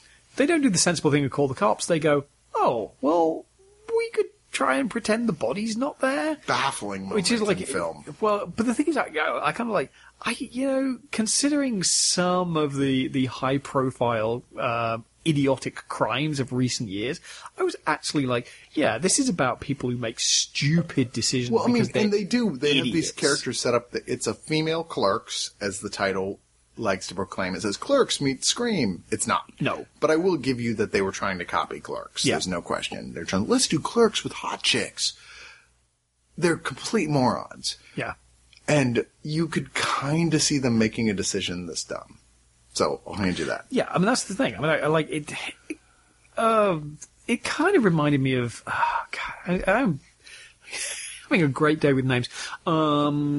Christian Slater and his friends go on a bachelor party to Las Vegas and end up killing a hooker. I can't remember the name of that. Yeah, it kind of reminded me of that. It's like, just utterly irredeemable. All these characters are horrible, and you're kind of waiting for them to get a comeuppance. And the first 20 minutes is unendurable because it really the actresses are abysmal. They're trying so hard to be funny. They think that they're early Kevin Smith funny, and they're so not even approaching it. Not even close. But then when it suddenly the first body appears, it kind of just develops this really gleeful how black a comedy can we get? Well, how nasty can we get? And I actually, maybe I'm just a wrong human being, but I actually kind of enjoyed it was no, all these characters are kind of horrible, and then kind of one of them, like, they start to develop a few traits where you're like, they're not the worst human beings, and it has an interesting payoff. I won't tell you what it is, but it does a thing at the end where you kind of go, oh, I actually like that, because you kind of go, well, no, you keep going further and further down the rabbit hole. At a certain point, you just come out in China. And they do. They come out and they're like, well, what do we do now? And it doesn't want to solve that. It doesn't, and you kind of go, ooh, well, now you've got to deal with that. Well, the ending felt nonsensical to me. It was like, it felt like the movie turning and going, now do you see what we mean? And I was like, no, I totally don't. Are you trying to make an argument for religious faith? I don't know what you're saying. I thought they were basically saying that there's... I mean, incompetently. Yeah, but I think they were basically saying, you know what?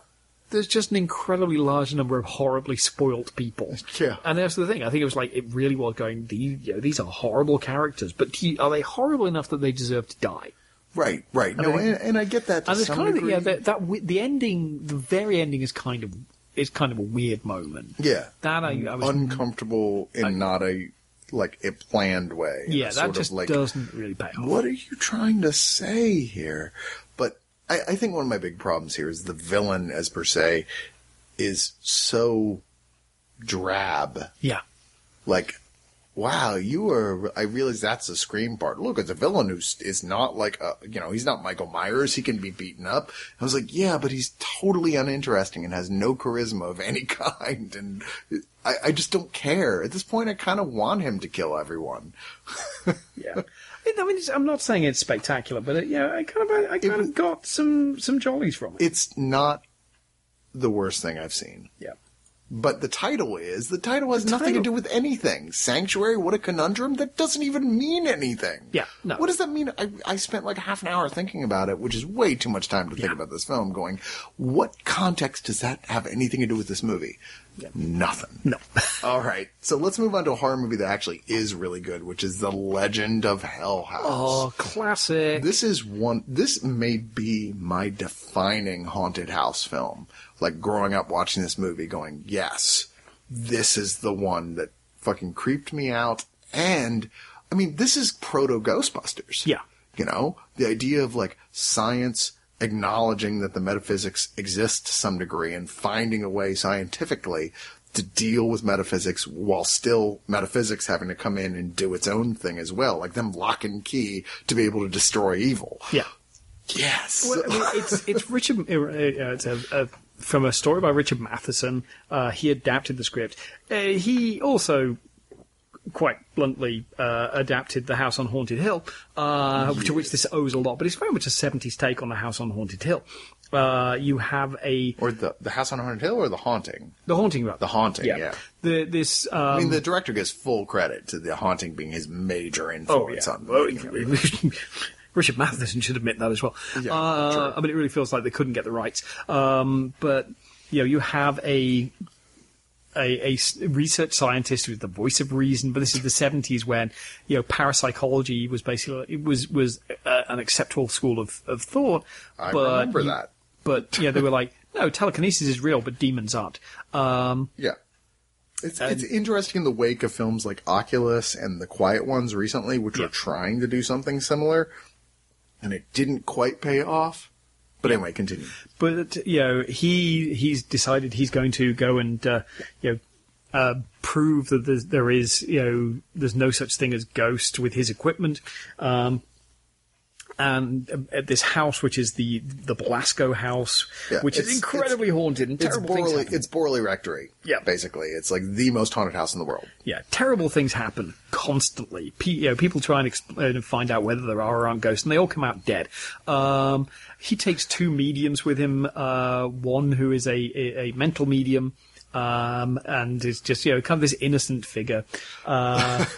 Which cracks me up because, I used to study parapsychology and I never even heard of a difference between a mental medium and a physical medium. I was like, wait, what? The other one is none other than the glorious Roddy McDowall, who is supposed to be the last survivor of a previous party that went up there. Yes. And it basically goes, nope, this is a terrible idea. We shouldn't even be here, but I'm giving you a huge amount of money. I'm not going to provoke the house. I'm not going to do anything to the house. I'm just going to wait here for a few days, take my money, and go the fuck home. One of the things that makes this film work as well as it does, that Roddy McDowall spends 3/4 of this film being the most minor character in it. He's there a lot, doesn't have much to say. He's just like, guys, seriously, don't provoke the house. Yeah. Is all I'm saying. Just chill out, don't provoke the house.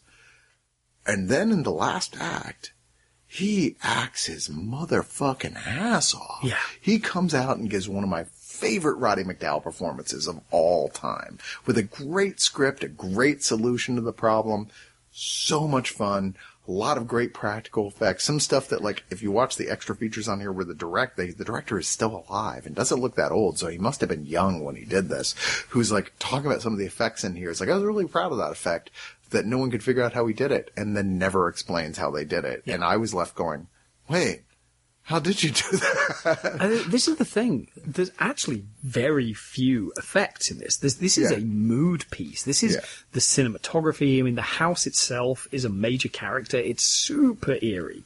It's shadows and mist and fog and, statues really, in the foreground and figures in the background. This is a masterclass in how to shoot a spooky film. It most certainly is. One of the greatest haunted house films ever made. Yeah. I would say that easily. And it's not that it's like, wah, scary. It's just so clever. Yeah. It's like there's a lot of stuff talking about that I've read online about like this is the film that The Haunting remake wanted to be. Like, the remake of The Haunting was more based on this movie than it was on the original Haunting. Yeah. And it completely fails. And this is, like, you watch this and you can tell what it did wrong. Yeah. And why it could have been great if they had done it right.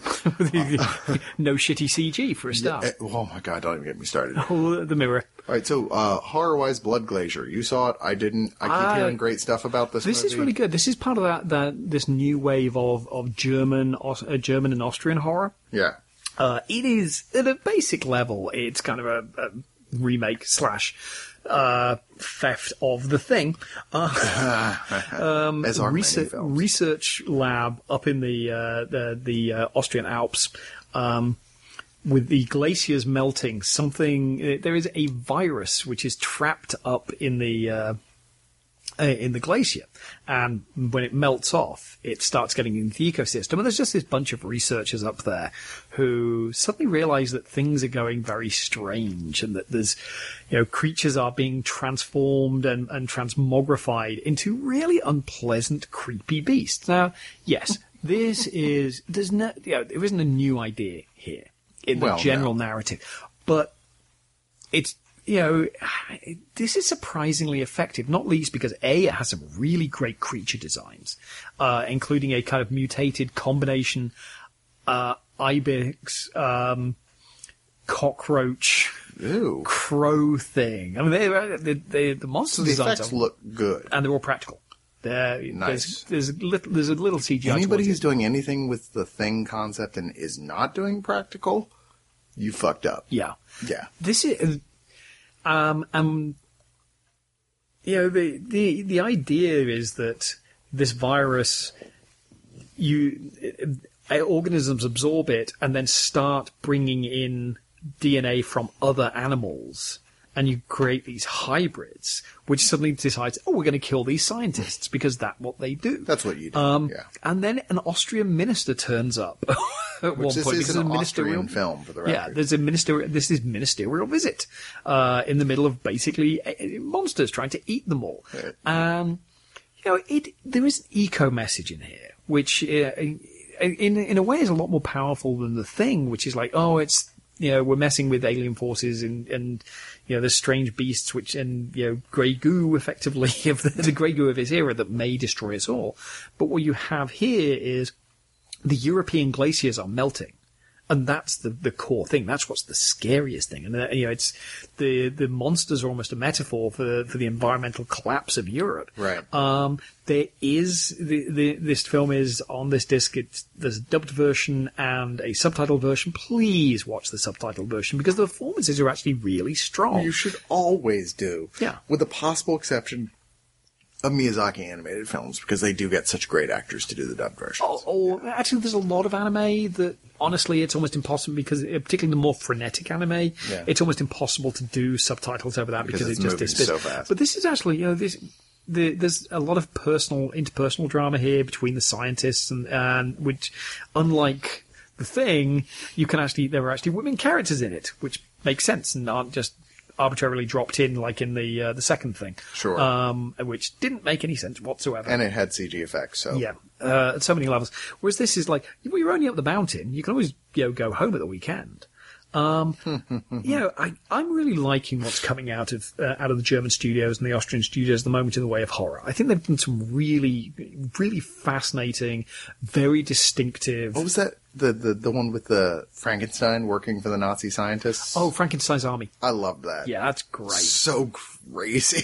Just what a bizarre idea. Yeah. So this is something you'd recommend? I would definitely recommend this. It did the festival circuit, and I think deservedly, it's a good, solid midnight screening kind of film. So let me talk real quick, because I know we're running out of time tonight, about Haven Season 4, a really fun sci-fi show that started off kind of mediocre, by the numbers, Monster of the Week stuff, based on a Stephen King story. It cracks me up that the lead actress's name, not her character name, but her name is Emily Rose, and she's starring in a Stephen King based show. I find that very amusing. But Eric Balfour is who's been in every TV show that's made in the last 10 years. Everything. It plays one of the main characters. Lucas Bryant is in this as one of the main characters. Basically, she's a woman who keeps getting reincarnated to save the small town from X-Files problems every 27 years. And now she's back, except this time, they don't want to let her go. And in fact, season 3, which is by far the best season of the show, which is just because of the sheer amount of plot development, ends with her walking into this place called the Barn, because it is literally a barn, but it's actually more like the Black Lodge from Twin Peaks.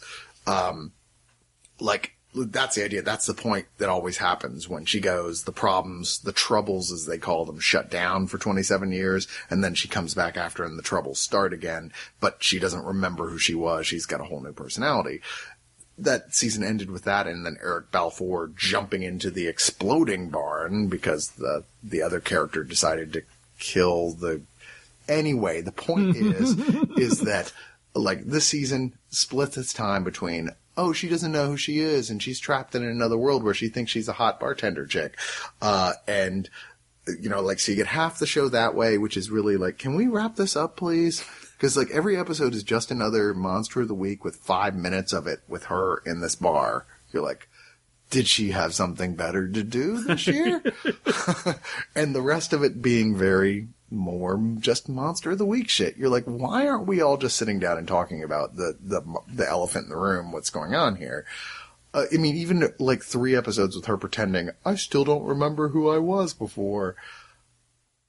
It's a step backwards, unfortunately, for a show that was just starting to crawl out of being just another Monster of the Week show. And I'm still enjoying it per se, but it's only because I've been following it and I want to see where it's going to end. It's got one more season left. I'm like, let's see where it's going. But ultimately, Haven ends up being a bit of a disappointment. So that's a shame, because it's a show that's actually made some interesting casting choices. Particularly, also, it's been the show that has proved that Adam Copeland, a.k.a. Edge from the WWE, who now is actually not a bad little character actor. He has turned up. He's been a quasi-recurrent in this season. There's a number of actors in here who aren't bad at all. It's just the writing is just, it falls back so. This is one of those shows that's 10 years ago shows. Yeah. It's this would have been great 10 years ago. Now it's hey, shit like Fringe happened, and it doesn't. It doesn't quite have the madcap charm of something like Warehouse 13. No, it's not going for that at all. I'm sad now. No, I know, right? Such a great, because that show's almost a satire of shows like this. Yeah, it's fuck it, let's have fun. Who's taking this seriously anymore? Yeah. Anyone? No, let's just have fun. Yep. And this is not having as much fun as it should be. All right, so then moving on from that, and I'm sorry, my pick of the week is, and I had never seen this before. You've never seen this? I had never seen All That Jazz. Never seen it. And I love musicals. I love musical films. This is directed by the great Bob Fosse, one of the greatest choreographers in Broadway history, who always and also final proof that not everybody involved in Broadway is gay. Very true, because this guy was decidedly not gay. Yep. Yeah. Every time I think Bob Fosse, I think of Robin Williams going Fosse, Fosse, Fosse. It's a semi-autobiographical, hallucinatory fantasy about his life where the character played by Roy Scheider is him. Yeah. Like, no question, it's him. Except it's a story about him dying, like, because he's just ravaged himself from drugs and abuse, and, like, having this conversation with a sort of Southern Belle version of Neil Gaiman's death, played by Jessica Lange, as he's sort of negotiating for his life and his relevance to his existence, interspersed with a lot of incredibly impressive musical and dance numbers. I mean, all right, so the movie A Chorus Line, which is a terrible example for like an adaptation of a Broadway musical. I still like it because I love the musical so much anyway, but not a great example. The entirety of the first 10 minutes of this film, which is set to on Broadway with no dialogue whatsoever, is everything you need to know about A Chorus Line. It's like the whole, oh wait, you just did all of A Chorus Line there and there was no dialogue. I didn't even need to see it. It's just like Roy Scheider's trying out all the actors and they're all desperately trying and some are crying and it's like, nope, you did the whole thing. This is Scheider's best work. I think this is his best performance. What? Better than Sheriff Brody? Yep. No, you're right. It yeah. is. I mean, no offense. Because he plays, Fosse plays, admits that he was an incorrigible shit. And a mad dictator. And this really is. Like, for me, this is everything that I had problems with Dance of Reality done right. This is, I think, in part why, because this is a maniac visionary who is self-critical and says, you know what, I produce great art, but I could be a complete dick about it. This is, and I'm going to agree with you in the sense that this is 1,000 times better than Dance of Reality. This is now one of my favorite musical films ever made. Yeah. It's so magnificent. Every song and dance sequence in it is great. The characters are sympathetic and interesting. Even Roy Scheider's Bob Fosse is like he's a self-admitted douchebag, and you still don't want him to fall apart. Yeah. Because he's so clearly incredibly talented, too. And occasionally he does really amazing stuff for people. You know, he has those moments where he just treated somebody like shit, and then he turns around and goes, do you see why I did that? Don't you feel better now? And they're like, yeah, you're right. You were totally right. And you're like, wow, he was right. Fuck. Yeah. Douche. So great. Such incredible. I mean, this is actually written and directed by Fosse. Yeah.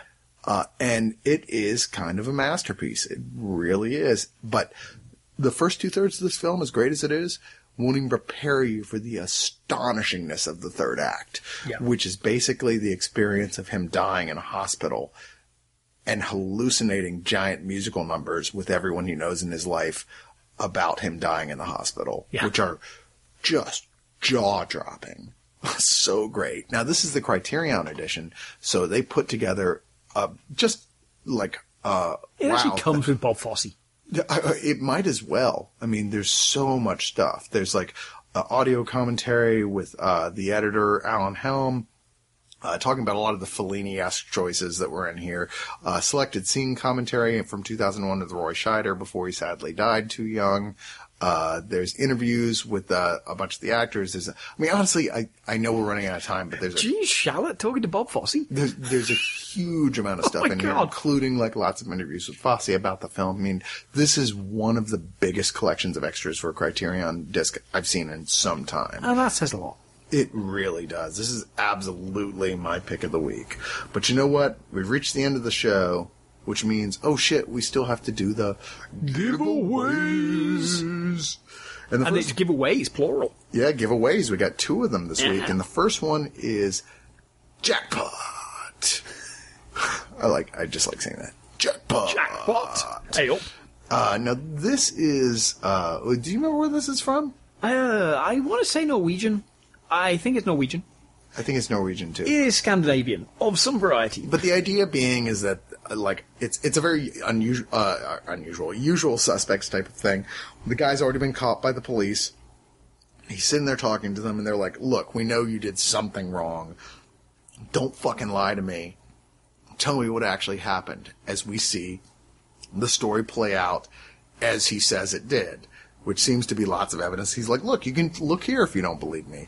As he tells this story of him and a bunch of, criminals he knew who all work at a Christmas tree factory. Right. Who genuinely won the lottery. And yet somehow all ended up dead. At a pawn shop? At a pawn shop shootout where everyone died except the one character.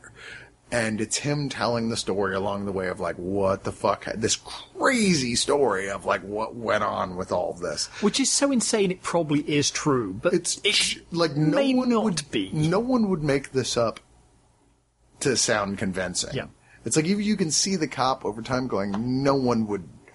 Why would you ever tell this as a lie?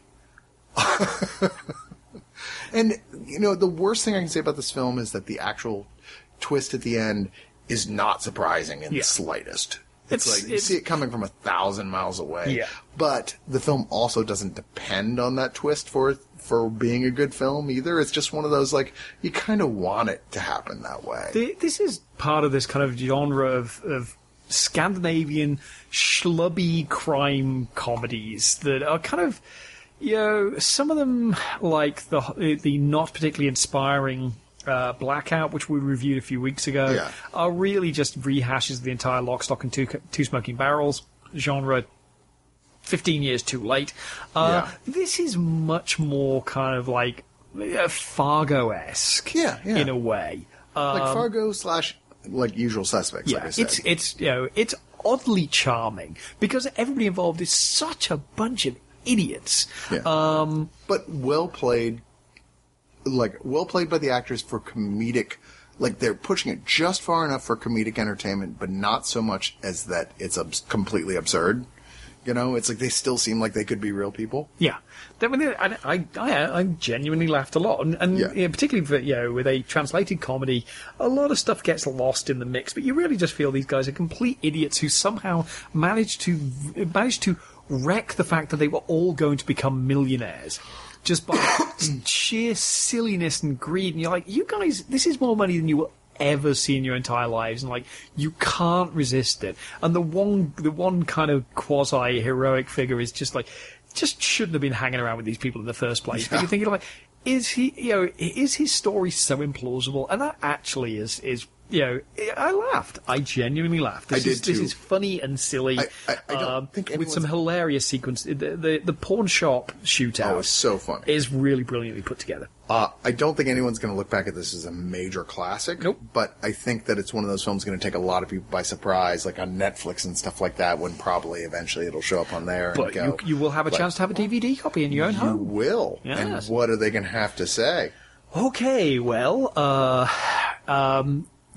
you have to follow One of Us Net on Twitter and include the hashtag jackpot giveaway. And question. Yeah, what are they going to have to say in this jackpot giveaway, Richard? I don't know why I said it like that. Richard. Trying to think of something good. If you there is a major plot point where somebody is found underneath an inappropriate object. If you had to be found underneath an inappropriate object in a porn store, what would it be? And don't just say dildo. Yeah. Yeah. Well, who would actually say that? Our listeners. Yeah, Yeah. maybe. So yeah, if you had to be found crushed crushed under an inappropriate object, what would it be? What would it be? All right, fair enough. The next That's the giveaway- weirdest question I think I've come up with yet. I was going to say that's a really odd one. They're going to have to think about that. The next one of our But it's worth it for the giveaways- film. It is worth it for the film. That'll be good choice. It is indeed. I think that they're going to really enjoy that. The next one is The Age of Uprising, the legend of Michael Colas. Ooh, check out that Colas. That just sounds wrong. It does. It is wrong. And this stars, what the fuck's his name? Mads Mikkelsen, who we all know as Hannibal right now from the TV show, who is maybe makes the mistake in this of playing it kind of like Hannibal, where it's like, I have no emotions. If I show emotions, it's going to be because I slightly raise an eyebrow as I stare off despairingly in the distance. But to the credit of these filmmakers, are making a movie that is, I mean, it's a French-German drama that is based on a very old book about that was for some reason retitled Michael Colas, the character, even though he's based on a real historical guy, Hans Colas. Maybe his family was going to sue. It's very Bergman. Like, whoa, is it Bergman? Like Seventh Seal Bergman. Like, not even kidding around. You're saying it's a bit doer? A bit. Just a whimsiette? Just a bit. And it was nominated for the Palme d'Or at Cannes. Ah. So, I mean, like, big deal. But Mads is a guy who's it's like a medieval France, and he's like a horse trader, and he comes into his hometown, and suddenly some dudes have barred the bridge, or he's like, no, there's a new boss. You gotta I'm not even quite clear what the deal was, but it's like, you gotta let us hold on to 2 of your best horses until you leave town. I'm not really sure what the deal was with that, but the upshot of it is he comes in, sees his wife and family, sells the rest of the horses, and then they're like, oh, here are your horses back. And they're like, not his horses. They're like shitty work horses. And he's like, what the fuck? Those are like high value horses, and you're trying to trade off on me these crappy ass like work horses that are all injured and shit. To top it off, they like brutalize one of his servants, and he's like, no, this is not going to stand. And his wife is like, no, wait, let's not start some shit. I'll go to the princess's castle nearby, and who recently set a law saying that like they can't ask for fees to trade in your town anymore. They can't do that legally. I'll go to her and try and get help. Well, she gets sent back pretty much dead. And he's like... Pretty much dead. Is that the medical diagnosis? Well, she's not quite dead, but she's dead before long. I feel happy. She's alive long enough to have a tragic death in his arms. Oof. And he's like, I'm a Braveheart this bitch. You know, he's like, this injustice will not stand, man. And he straps on his sword and influences a bunch of people like, come follow me and let's take all this shit down. Let's take this system down, motherfuckers. He doesn't say it like that because it's medieval France and people didn't really say shit like that. It's Mads Mikkelsen, so he says it like this. But he's staring mournfully off into the cold, windy distance. So, you know, that's what happens. And everybody follows him because, you know, when Mads Mikkelsen says, you follow him.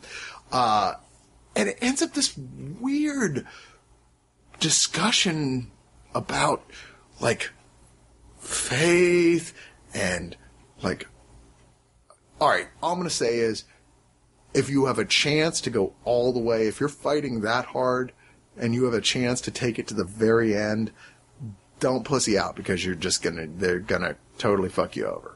You know, if you're a chance to overthrow your local government and you're right there, you're right on top of it, you're like, I can do it now. And some priest goes, nah, dude, that'd be a dick move.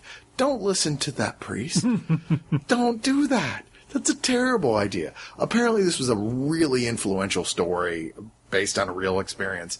And it's actually a pretty impressive, beautifully shot movie. If I have a complaint, it's just that Mads Mikkelsen maybe plays it a little too emotionally distant for a movie like this. But still, very good film, and we are giving away several copies of this as well. Age of Uprising. Once again, here's what you do. You want to go and follow us on @OneOfUsNet. You're going to hashtag it Age of Uprising. Age of Uprising, or we'll just say Age Giveaway. That works. And then If you this is kind of the French Robin Hood legend in a lot of ways, but okay, because it hasn't been done in a while, and the last few attempts have not been that successful, and I don't even like the most recent BBC version. If you were going to cast a new version of Robin Hood, who would you have as Robin Hood? Ah, there you go. That's a good question. Historical. Actually. I don't know. Ryan Reynolds. Ryan Reynolds. Anyway, that's a good one. Thank you so much. This episode of Digital Noise has come to a close. Aww. I'm sorry. No, we haven't had any sleep for like 17 days while we've been recording this, so. Thank you to everybody for sticking around for this, because this has been a monster week, and I've got to say, there's been, I mean, when I called it for Revelation Trail, I had specific reasons, but this has been, I think, one of the best weeks I can remember for kind of titles you may not have heard of that you really should definitely break the bank. Right. It was a good week for either old classics that may have kind of gotten lost in the shuffle. Yeah. I mean, even All That Jazz, most people today, like in their 20s, they don't know what All That Jazz is. They never even heard it. They think it's a song. Yeah. You know? So much good stuff out there in this episode. But thank you so much for joining us. Don't forget to click on our Amazon links. Meanwhile, what is it that you've been with Brian more than me lately? What does he say? Where's me trousers? Yeah, he says that. But he says, no release is too big, no release is too small. From Criterion to Catastrophe, we review them all. We do. Bye. Bye. Bye.